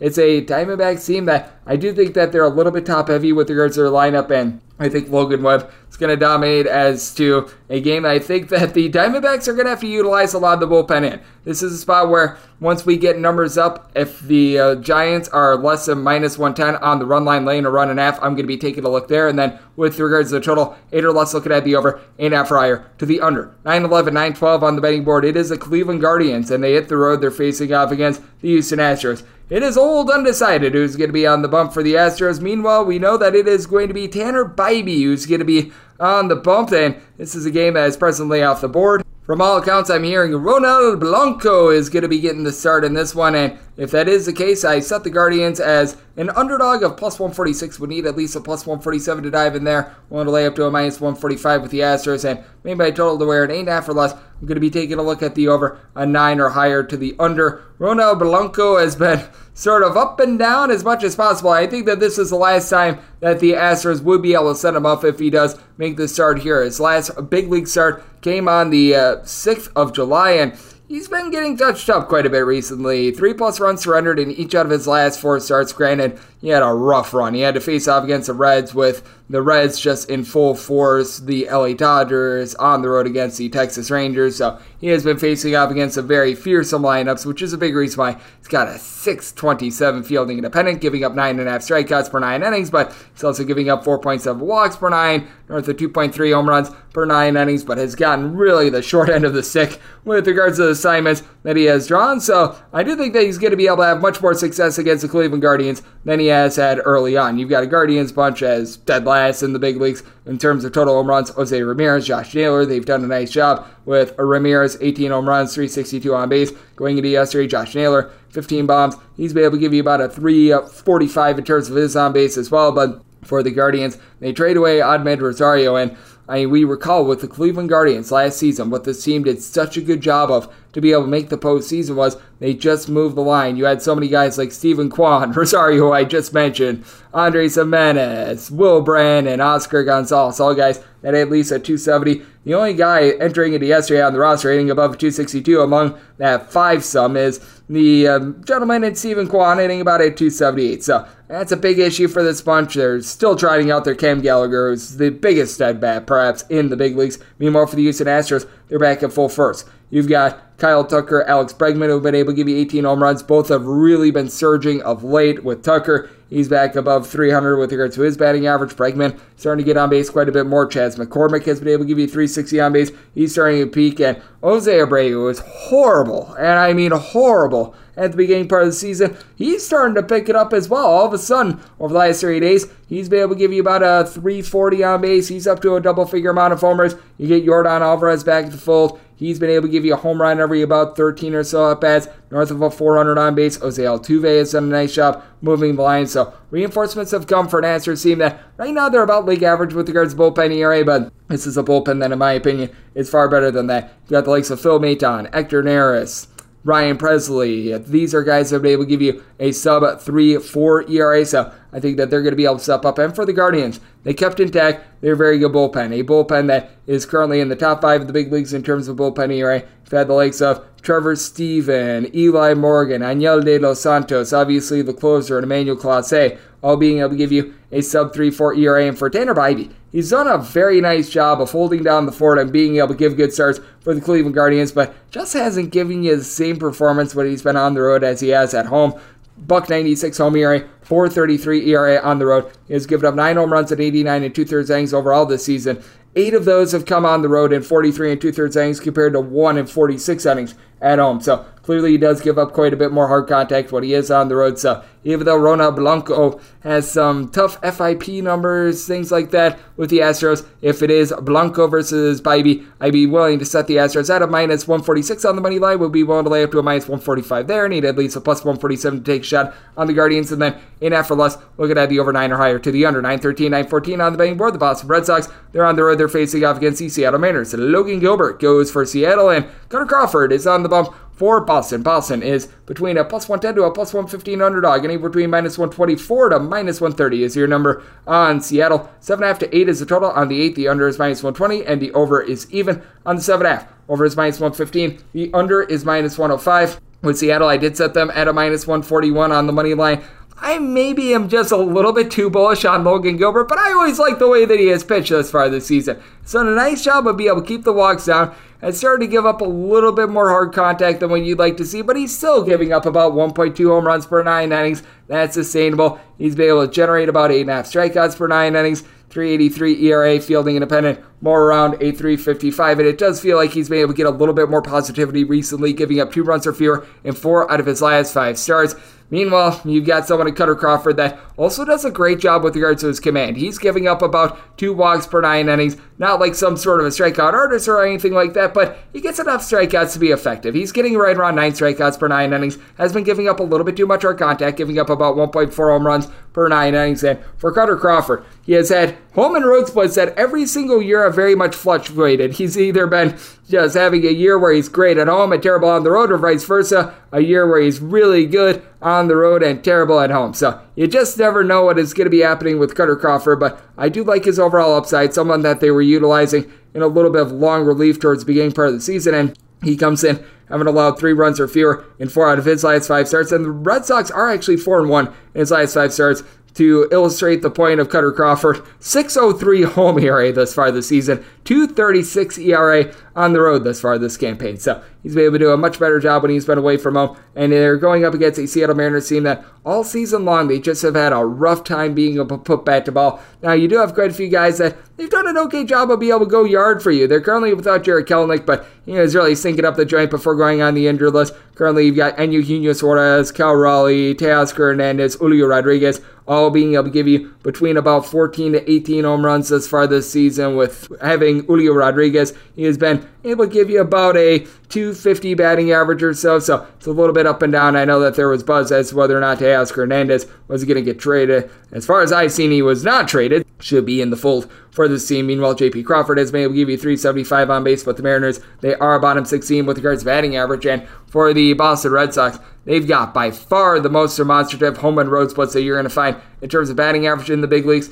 They're averaging about 5.6 runs per game when they're at home, a little bit less than 4.3 runs per game on the road at home. A league best 292 batting average on the road, 235. That is north of a 55-cent dip, and I mean, you've got a guy in Jarren Duran who's giving you an on-base percentage right around 100 points lower when he's on the road rather than when he's at home. Alex Verdugo's batting average drops by north of 75 points. Now, Tristan Casas, home and road, he has been able to do a very rock-solid job for this Red Sox team recently. He had a very brutal start to the season, but for Casas, over the last 30 days, the man has been able to give you a .434 on base with 7 home runs over the course of 65 at-bats, so he is starting to heat it up for this team. You've obviously got Rafael Devers with 25 home runs, and most of those home runs have come on the road. As a matter of fact, the Red Sox have been able to belt out more home runs on the road than they have at home, but a case where they just don't have as much batting average, so one of those shots, they turn into solo shots, and this is a battle of two of the better bullpens that you're going to find in the big leagues. Going into Tuesday, Red Sox number 7 in the big leagues in terms of bullpen ERA, the Seattle Mariners number 3 in terms of bullpen ERA. Now,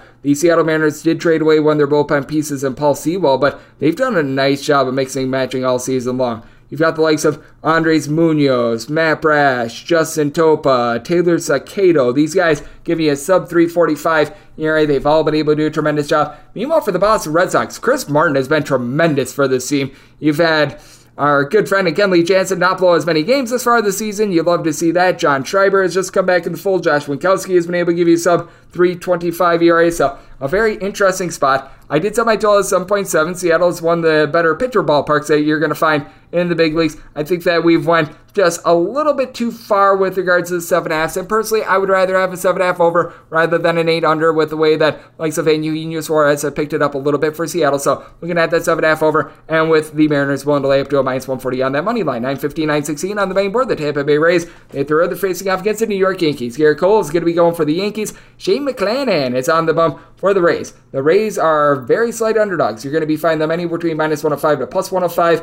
-110 to -115 is your number on the Yankees. 8 to 7.5 is the total. On the 7.5, over is -115, the under is -105. On the 8, under is -120, and the over is even. I feel like the Rays should be the favorite in this game. I set them at a -111. Garrett Cole has been able to do a tremendous job for the New York Yankees.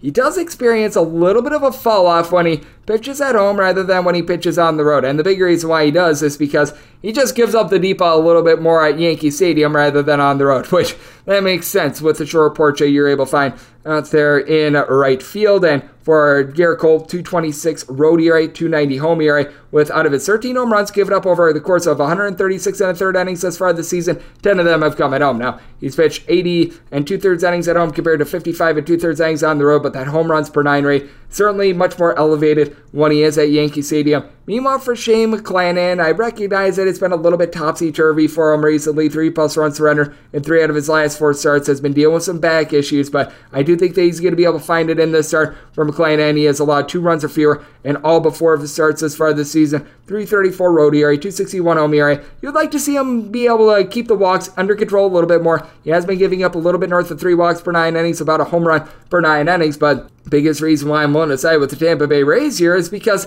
the New York Yankees just simply can't hit right now. They bring Aaron Judge back in the fold, but I think teams have unearthed something. We're just going to walk Aaron Judge. We're not going to let him beat us, and we're going to make everyone else do so. Anthony Rizzo, over his last 50 games, has 1 home run, and he's hitting below the Mendoza of 200 in that time span. And then you've got so many schlubs in this lineup. The Oswaldo Peraza, Oswaldo Cabrera, Anthony Volpe.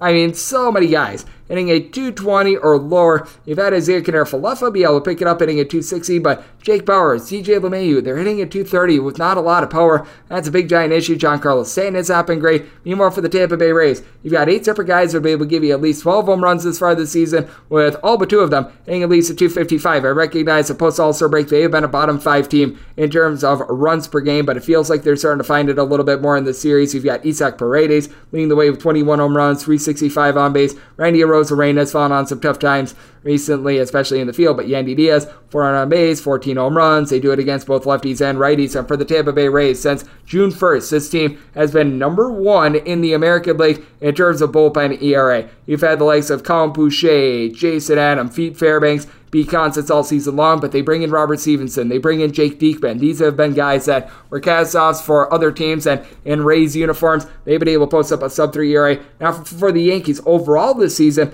they rank number 1 in the big leagues in terms of bullpen ERA, and it's still been rock solid. You've had Clay Holmes along with Nick Ramirez, Ian Hamilton. You go down the list of guys, Michael King, that have all been able to give you a sub-325 ERA, but I do think that for the New York Yankees. They're just not going to be able to provide enough offense to be able to get it done. Rays have fallen on some tough times as well with regards to the offense. I think that this is going to be a classic pitcher's duel. I think that McClanahan shakes off those injuries and gets the Rays a victory. Set my total of 7.2, looking at the under end. Looking at the Rays on the money line, set them as the minus 111 favorite. Now we have my DK Network write-up pick. This is 917, 918 on the betting board. The Toronto Blue Jays playoffs to the Baltimore Orioles. Grayson Rodriguez goes for Baltimore, and Yusei Kikuchi is on the bump for Toronto. Toronto is anywhere between minus 118 to minus 122 favorites. Between even money and plus 110 is your number on Baltimore. 8.5 to 9 is the total on the 9. The under is minus 120 and the over is even on the 8.5. Flip it. The over, that is minus 120, and the under, that is even. And my write-up pick is going to be on this total over. I set my total personally at a 9.7. So whether you've got an 8.5 or if you've got a 9, this could go to a 9.5. I'm taking a look at the over for Grayson Rodriguez. Coming off of a very nice start, he was able to hold the Yankees scoreless for north of 6 innings.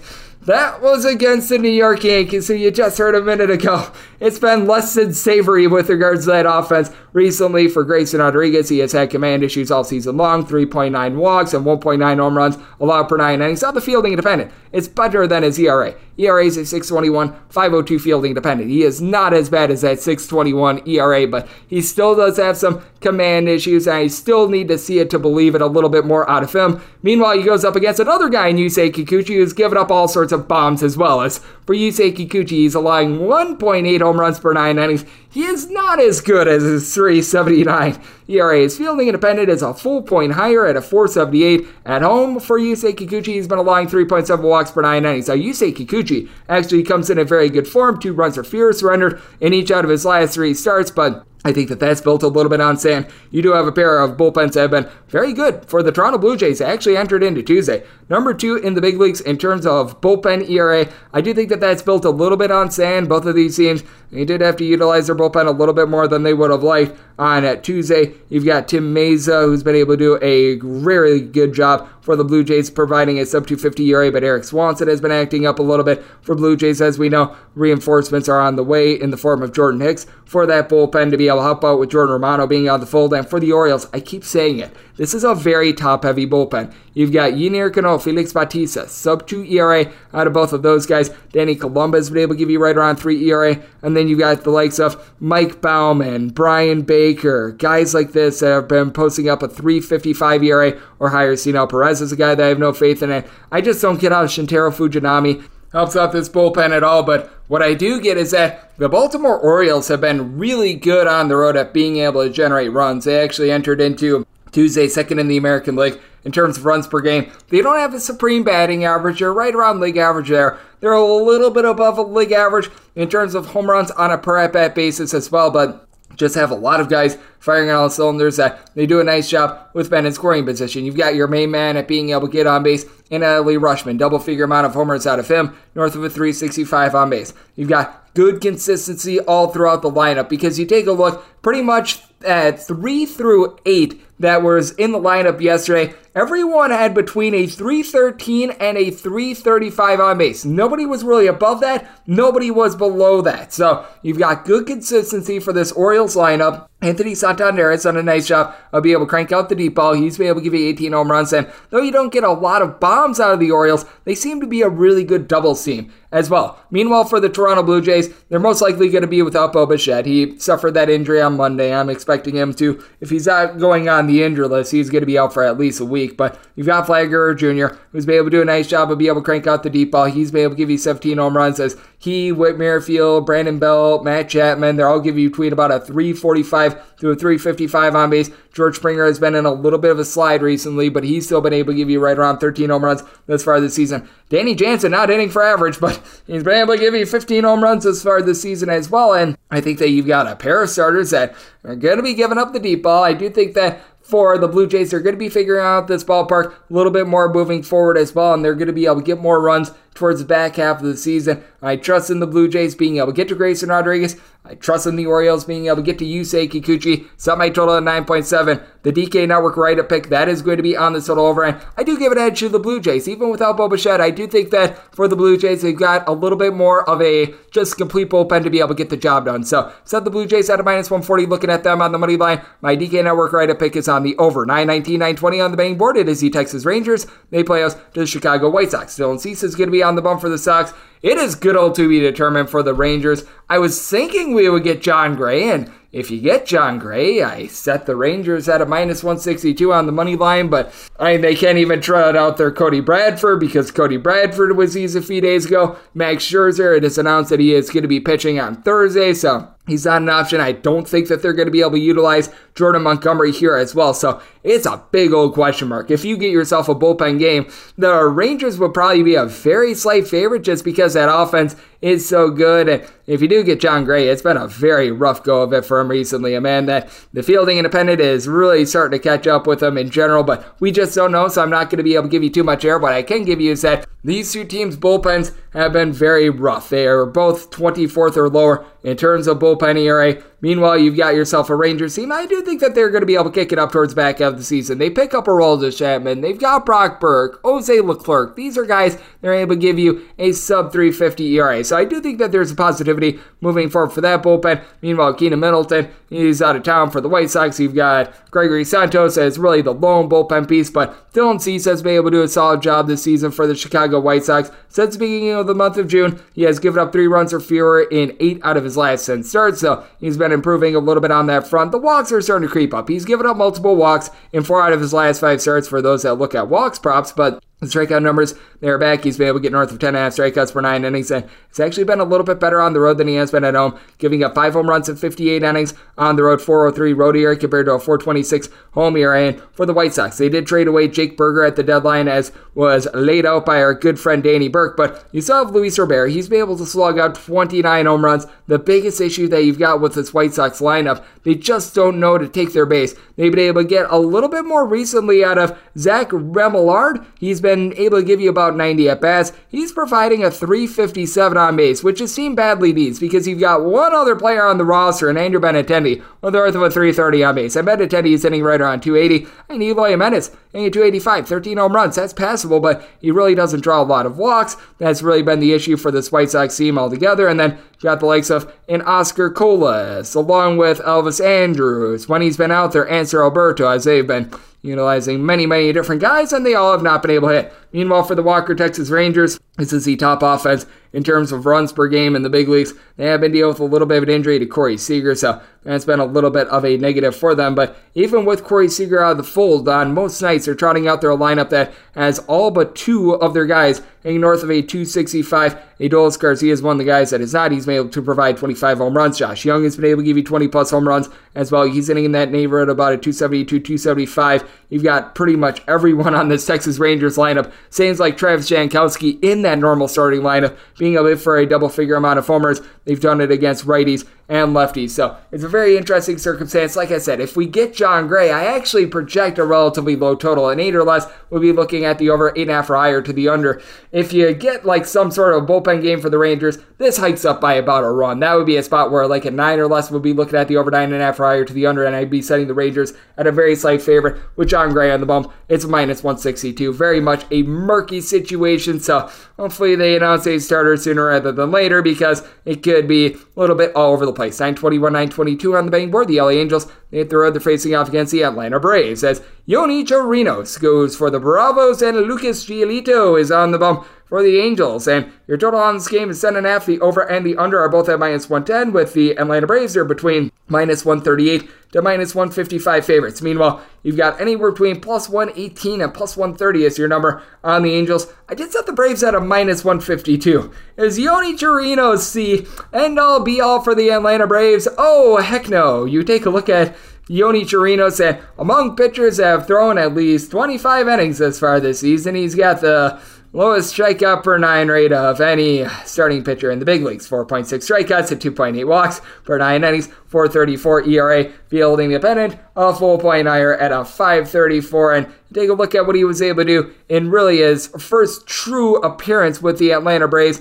He gives up 4 runs over the course of 3 2/3 innings against the Milwaukee Brewers. Less than terrific. I think that he's going to be able to shape up a little bit more against an Angels team that, man, they're just banged up, and we're starting to see those injuries take hold because in their first 12 games without Mike Trout, they got 4+ runs in all but 2 of them, but we have really seen them regress recently. You still have for the LA Angels, Shohei Ohtani, who leads the league in home runs. He's hitting above 300, and I mean, you don't want to sleep on some of these guys. Eduardo Escobar, Mike Moustakas, these are veteran bats that are able to give you some good at-bats. You've got Randal Grichuk, Mickey Moniak, both of these guys are hitting above 300. Both of these guys have functional power as well, and CJ Cron, if he's able to find it, that would be very nice for the team as well. But Matt Diaz at the catcher spot, he's been okay at being able to move line, doesn't give you a ton. Luis Renifo, this guy that I've never really been bullish on, and the Atlanta Braves just simply can slug their way to victory. I know that we've seen a little bit of a platoon situation with Kevin Pillar along with Eddie Rosario, but right now you've got for the Atlanta Braves 16 home runs out of 7 different guys. Matt Olson, 36 bombs entering into yesterday, leading the way with about a 365 on base, and he's not even the front runner for MVP on his own team. That'd be Ronald Acuna Jr. with another 50 stolen bases, 24 bombs, 415 on base. And then you've got Marcell Ozuna, doesn't do the world's greatest job of moving the line, but 22 home runs. Ozzy Albies has been able to give you 24 home runs. This Braves team, they just have got guys upon guys. They're able to take the ball out of the yard. On top of that, for the Atlanta Braves, they've got a very big advantage with regards to the bullpen. For the Angels, currently 19th in the big leagues in terms of bullpen ERA thus far this season. The Atlanta Braves are number 5 overall, but number 1 in the National League. For the Atlanta Braves, it does get to be a little bit topsy-turvy with some of these guys, but Raisel Iglesias, since that first week in which he came off the injured list, he's been tremendous in the likes of Michael Tonkin, Kirby Yates, Joe Jimenez, being able to give you a sub-340 ERA has been big for the Angels. They've got Matt Moore, Carlos Aceves, pair of guys that have been able to do a tremendous job. They've got sub-3 bullpen ERAs, and Jose Soriano's been able to give you some nice innings as well. Reynaldo Lopez is someone that they're hoping can be able to help out this bullpen a little bit as well, but I do think that the Atlanta Braves do have the Angels completely outgunned there, and for Lucas Giolito, he just has not been able to perform well away from Chicago thus far this season. His ERA in Chicago is right around 240, north of a 5 on the road, and the big reason why, the command has not been there. When he was pitching in Chicago, those home starts, he had a sub-2 walks per 9 rate. That goes to north of 3.5 on the road. So he has been a completely different pitcher there, and I do think that is going to be cropping up a little bit. I do think that the 10.5 is a little bit too high. I said I told it 10.3. If it were a 10, I'd be willing to go over, but I think that the hook just a little bit too far in this ordeal because the Angels, they are banged up with their lineup, so going to be taking a look at the under. And with the Braves, set them minus 152 on the money line, but on the run line, I was willing to take a plus 115 or higher. Currently, we're finding that between about a plus 120 to a plus 125. This is one of these circumstances. We're getting a minus 140. I would rather take that rather than taking a look at that run line. So, going to be willing to lay about a minus 140 with the Bravos and taking a look at this total under 923, 924 on the betting board. It is the Detroit Tigers. They're on the road. They're facing off against the Pittsburgh Pirates. Osvaldo Bido goes for the Buccos, and Eduardo Rodriguez is on the bump for the Detroit Tigers. The Tigers are listed at DraftKings as a minus 125 favorite, plus 105 is your number on Pittsburgh. 8.5 is the total. The under is minus 115, and the over is minus 105. I think that a lot of bookmakers had trepidation with posting this one up because Eduardo Rodriguez, it looked like was going to be traded from the Detroit Tigers, but he decided to enact his no-trade clause to the Dodgers, which why you'd want to be staying with the Tigers rather than the Dodgers, I'm a little bit unsure of, but kudos to him. So there's that. But you've got a man named Eduardo Rodriguez who's been able to do a masterful job all season long, giving up less than a home run per 9 innings. His strikeouts per 9 rate is a little bit north of 9. I do think that there might be a little bit of regression with him. His fielding independent is a tad bit higher than his 2.95 ERA, but all in all, he is by far the better starter in this spot. As for Osvaldo Bido, he's been able to give you some strikeouts. He's given you a little bit over 8 strikeouts per 9 innings. He hasn't been terrible. He hasn't been great, but you know what? For a Pittsburgh Pirates team that is looking to see what they've got out of some young guys, they should be very encouraged by what he's been able to show in his last 4 appearances, because I know that they've thrown him out of the bullpen a little bit as well. He has given up 3 runs or fewer in every one of those, 364 fielding depending compared to a 4.50 ERA, as he has not a lot of deep balls as well, giving up just 1 home run over the course of 30 innings. For the Pirates, they actually have been in the top half of the big leagues in terms of bullpen ERA when they lost Yohan Ramirez along with Jose Hernandez. You saw them have a really rough month in June with regards to their bullpen ERA. Getting back Hernandez has been able to fortify things. David Benner has been able to do a solid job as well. But for the Pittsburgh Pirates, they're just without a lot of pop. They had one guy entering into the day on Tuesday with north of 12 home runs as currently with the team. That'd be Jack Swiniski. Swiniski only hitting about a 225, but his on-base percentage is north of a 340. You've been able to have Brian Reynolds and McCutchen both hit right around about a 255 to 260, with McCutchen giving you north of a 360 on base, and both of these guys between 10 and 12 home runs. But for Reynolds, over the last 45 days, he's hitting right around 200. That's been a little bit of an issue, and now they're trying to see what they've got out of some of these young prospects, like an Endy Rodriguez at the catcher spot, Henry Davis, a former number 1 overall pick who's been able to give you some on base, but he struggled a little bit at the plate recently. Meanwhile, for the Detroit Tigers, they've struggled at the plate all season long. Riley Green has been able to hit above a 300, and he's pretty much the only guy that consistently gets at bats, as currently posting up an on-base percentage as north of about a 335. That's an issue for this team, as you got the likes of Javi Baez, Jake Rogers, Akil Baddoo, that are all hitting below a 230. Spencer Torkelson, he's been able to crank out 15-plus home runs. Only guy on the roster with north of 12 home runs. He's been able to give you about a 311 on base. It's been deplorable for the Tigers. Bottom 5 in the big leagues in terms of on-base percentage and in terms of runs per game. But for the Detroit Tigers, right around a league average bullpen in terms of ERA. They've been able to do a solid job with the likes of Tyler Holton, Jason Foley, Jose Cicerno, Alex Lang. These are guys who are able to give you a sub-4 ERA, and I certainly do think that Eduardo Rodriguez is the more dominant starter in this one. I do think that both of these pitchers, they're going to be able to do a nice job. I set my total at 8.1, so here at an 8.5, looking at the under, and I do trust that Eduardo Rodriguez in this spot as well. Set him at a minus 138, so looking at the Tigers' money line and taking a look at this little under as well. 925, 926 on the betting board. It is the Minnesota Twins, and they're on the road facing off against the St. Louis Cardinals. It is Joe Ryan on the bump for the Twins, and it is to be determined on the bump for the St. Louis Cardinals. This was supposed to be Jack Flaherty's start. Jack Flaherty is now with the Baltimore Orioles, so I don't think he's going to be making this start. I've got to think that they're going to be throwing Matthew Liberatore. I'd be very surprised if they don't throw Matthew Liberatore. He's currently with the big league team. If he doesn't go in this spot, well, you're going to be getting a nice breakdown of Matthew Liberatore tomorrow. I'm not going to go too much farther because it's a very murky situation to say the least, but if you do get Matthew Liberatore, I'm setting Joe Ryan and the Twins at a minus 128 on the money line, and if it's not Liberatore, it's probably even worse. You probably get Dakota Hudson in that circumstance, something like that. Maybe they just decide, oh, screw it, we're going to throw a poo-poo platter of pitchers with like Andre Pallante getting the start or something like that. But yeah, it's not a savory spot for the St. Louis Cardinals. They trade away Paul DeJong. They still have plenty of offense. This is a Cardinals team that ranks in the top 8 in the big leagues in terms of home runs on a per at-bat basis. They've been averaging more than 5.2 runs per game when they've been at home. That falls by north of a full run when they're on the road. But we've got plenty of guys moving the line. Paul Goldschmidt, Brandon Donovan, they're both hitting in that neighborhood about a 280. Goldschmidt has been able to give you 18-plus home runs. The two Nolans, Nolan Gorman, Nolan Arenado, 22 home runs apiece. Now, you do have Gorman, who's been dealing with a few ailments recently as well. He is currently day-to-day, so Taylor Motter is getting at bats. Like, good grief. Taylor Motter is not good. I remember when he got DFA'd in the KBO. I mean, good grief. How he's in the big leagues, I have absolutely no idea, but there's that. Everyone else for the St. Louis Cardinals is doing a relatively solid job, including Lars Nootbaar, right around about a 350 on base. And for the Twins, they've got plenty of power in the lineup. They just don't have guys that are able to reach base to be able to help them out, because you got Byron Buxton, Max Kepler, Carlos Correa, Michael A. Taylor, Joey Gallo, all these guys that'll be able to give you 12-plus home runs.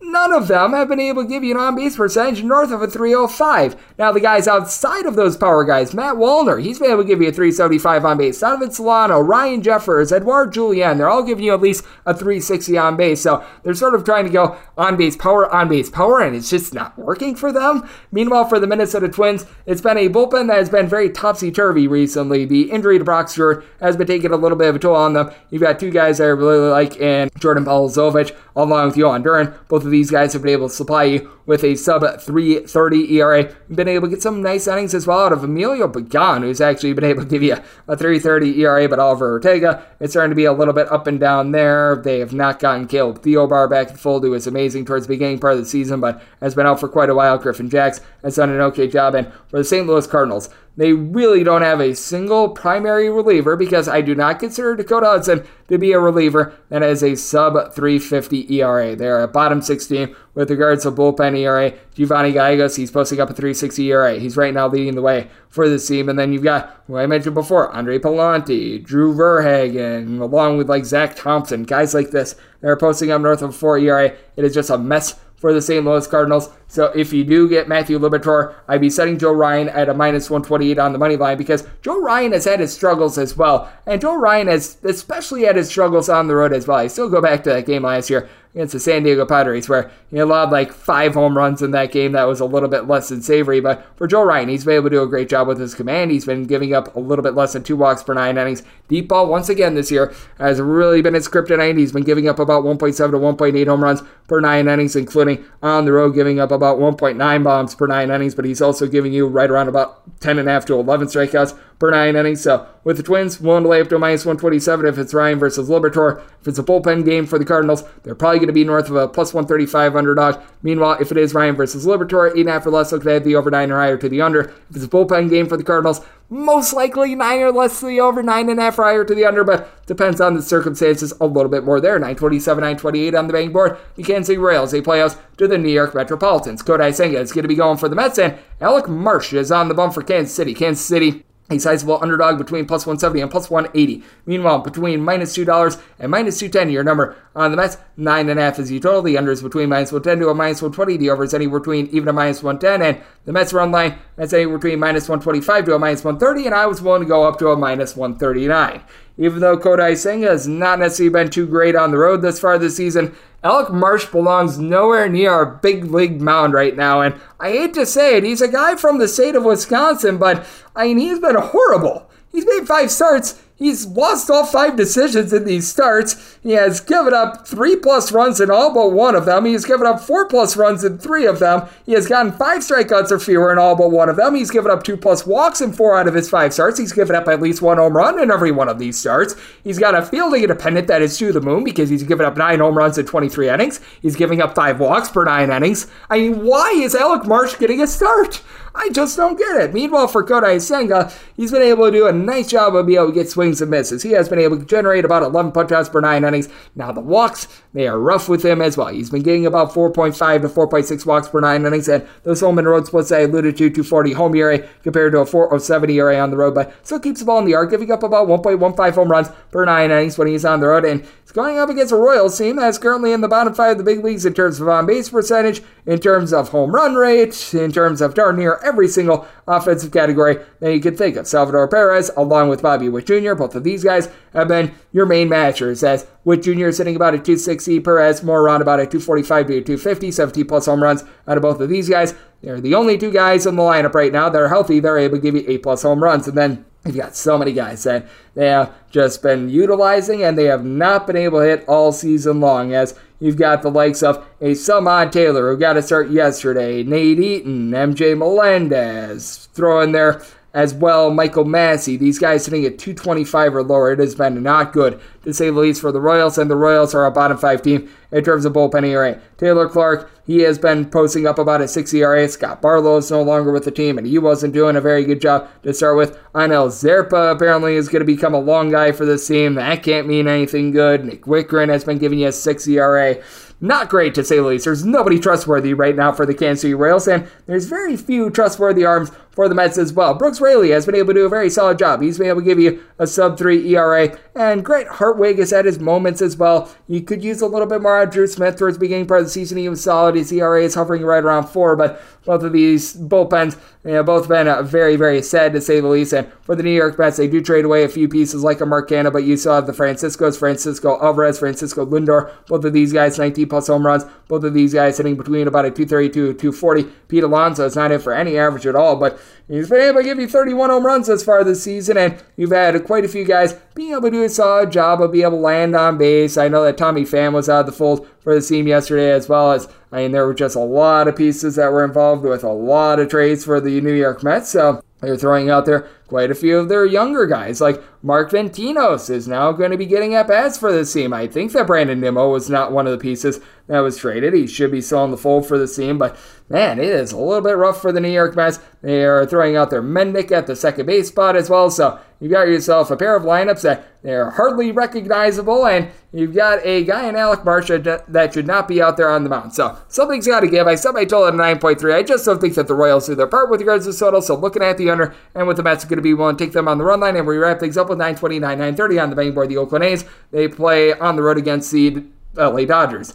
Got Tony Gonsolin on the bump for the Dodgers. Hogan Harris is on the bump for the A's. This is a game that is off the board. With the Dodgers, I set them at a minus 254 on the money line. I was willing to lay up to a minus 140 on the run line. And with regards to the total, set it at a 10.1, a 10 or less. I'm looking at the over 10.5 or higher to the under. If you get something like we saw yesterday, I probably would be able to take the Oakland A's because I need at least a plus 255 to take a shot there. And they made Fat Lance Lynn a minus $3 favorite against Ken Waldichuk. So that's interesting to say the least. If we could get that plus 255 for Hogan Harris, it's been a deplorable run for him recently, but I just can't lay this sort of a number like a $3 like we saw yesterday with Tony Gonsolin. Tony Gonsolin has been one of the luckiest pitchers on the face of planet Earth over the last 18 or so months, and his luck is starting to run dry. He's got a 4.25 ERA, but a fielding independence that's right around 4.81 for Tony Gonsolin. 7.5 strikeouts to 3.6 walks per 9 innings. Opponents on balls in play are hitting at 223. That is just not sustainable, and that's a big reason why he's went straight down the toilet bowl. He's allowed 4+ runs in 4 out of his last 5 starts, and I don't think that the bleeding is done quite yet. Meanwhile, for Hogan Harris, is he some sort of a Hogan hero or anything like that? No, he's not. He has been having a rough go of it. 6.07 ERA overall for the season, and he's been rounded to form a little bit more recently. Last 2 starts gave up a combined 4 runs over the course of 9 1/3 innings, but the fielding independent indicates that he's been getting a little bit unlucky and there should be some positivity. He does need to cut down on the walks, right around 3.7 walks per 9 innings, but has been able to get right around 8 strikeouts per 9 innings, allowing just over a home run per 9 innings. Now, the A's bullpen is horrible. They are dead last in the big leagues in terms of bullpen ERA. Sammy Long is giving you north of a 5 ERA. Trevor May has been made A for this team. He hasn't been able to give you a whole heck of a lot as well. Austin Pruitt has probably been one of your more trustworthy guys with right around a 3.65 ERA, so that's been a little bit of an issue. For the Dodgers, recently, the bullpen has been able to pick it up as well. Towards the beginning part of the season, that was rough. They DFA'd Phil Bickford, rightfully so. He was just not getting the job done. But for the Dodgers over the last 30 days, entering into yesterday, 5th in the league in terms of bullpen ERA. You've been able to get good innings out of Bersalter Graterol, Caleb Ferguson all season long. Ryan Brazier has been picked up from the Red Sox. That helps them out. Joe Kelly can't be a downgrade compared to guys like Yancy Almonte, Alex Vesia, so that's going to be able to help them out a little bit. And as we know with this Dodgers team, they are going to be able to put bat to ball. You've been dealing with a little bit of an injury to Mookie Betts, but he and Max Muncy, both 27 home runs apiece. J.D. Martinez, he's been able to go deep 25 times. Freddie Freeman, he's been able to supply north of a 4 on base. And for the Dodgers, they always have men on base with regards to these home runs because they just do such a great job of being able to land on base because they are second in the big leagues in terms of walks per at bat. Meanwhile, for the Dodgers, you also do have J.D. Martinez dealing with a little bit of an injury as well. So you do want to take note there, and that has been factored in just a tad for the Oakland A's. They still have Hysteria Ruiz out of the fold, and that's an issue because he's really been the top guy in terms of being able to get on base, and he actually leads the American League with north of 42 stolen bases. Ryan Noda has been dealing with an ailment as well. He's been able to give you 375 on base. So your main form of power, that'd be Brent Rooker. If Noda is unable to go in this game, he is the only guy on the roster that currently has north of 10 home runs. He's been able to supply about a 340 on base, and to the credit of the Oakland A's, they actually hit a little bit better on the road than they do at home. At home, it's a very pitcher-friendly ballpark, and it is a ghost town. So, I mean, just hearing the sounds of fans probably fires these guys up a little bit. Someone like Jace Peterson, it's below a 200 at home. On the road, he's been hitting more like a 262. Jonathan Diaz has been able to do a nice job of being able to pound out the ball on the road as well. And out of the 10 home runs for Shea Langeliers, 8 of those have come on the road as well. So I do think that that's a little bit beneficial. So this is a spot where I think that runs are going to be very plentiful. 10 or less, I'm looking at the over 10.5 or higher to the under. With the A's plus 255 or higher, that is my buy point on that money line, minus 140 or less when to lay the run line of the LA Dodgers, and that will wrap things up for the Wednesday edition of the Baseball Betting Show, now part of the VSiN Family Podcast. Big thanks to Danny Burke, who does tremendous work here at VSiN. He joined me in the last segment. If you like what you're hearing from his fine podcast, Baseball Betting Show, you're able to subscribe wherever you get your podcasts, Apple Podcasts, Google Play, Spotify, Stitcher, and TuneIn. If you have a question, comment, segment idea, what have you for this podcast, you do have one of two ways to be able to throw this in. First one is my Twitter timeline at @GNet_81. Keep in mind, letters EM. Maybe it does not matter, so as per usual, please do send these into the timeline. The other way is find an Apple Podcast review. If you rate this podcast 5 stars, it is very much appreciated. From there, you are able to fire in whatever you'd like to hear on this podcast via that 5-star review. I'm coming at you guys every single day throughout the baseball season. That means I'll be back with you once again tomorrow. Thank you so much for tuning in. Infiniti presents a new chapter in luxury, the premiere of the all-new 2025 Infiniti QX80, live March 20th from the Edge at Hudson Yards in New York City, featuring a performance by Jon Batiste. The all-new 2025 Infiniti QX80 is an SUV designed to help every passenger feel just right. Be the first to see it March 20th at 7 p.m. Eastern, only on iHeartRadio's YouTube channel. Save the date at new-QX80.com. Don't miss it. 2025 QX80 coming this summer. Whether it's your first time betting or you've been gambling for years, have a plan and know the game. Be aware of the rules and odds before you gamble. Set a budget and never gamble with money you can't afford to lose. Take a break and consider teaming up with trusted friends to help you stick to your budget. Remember, if you or a loved one has a gambling problem, call 1-800-GAMBLER 24/7 or go to helpmygamblingproblem.org for free confidential services. As someone who lives for politics, when a major scandal unfolds, it was shocking. I have to know, what were they thinking? Backroom deals, huge amounts of money, CIA secrets, sets off a firestorm in Washington, affairs. No way this guy's got a mistress. Corruption. I knew I was a dead man. Warning, it's even messier than you thought. United States of Scandal with Jake Tapper, Sunday at 9 on CNN.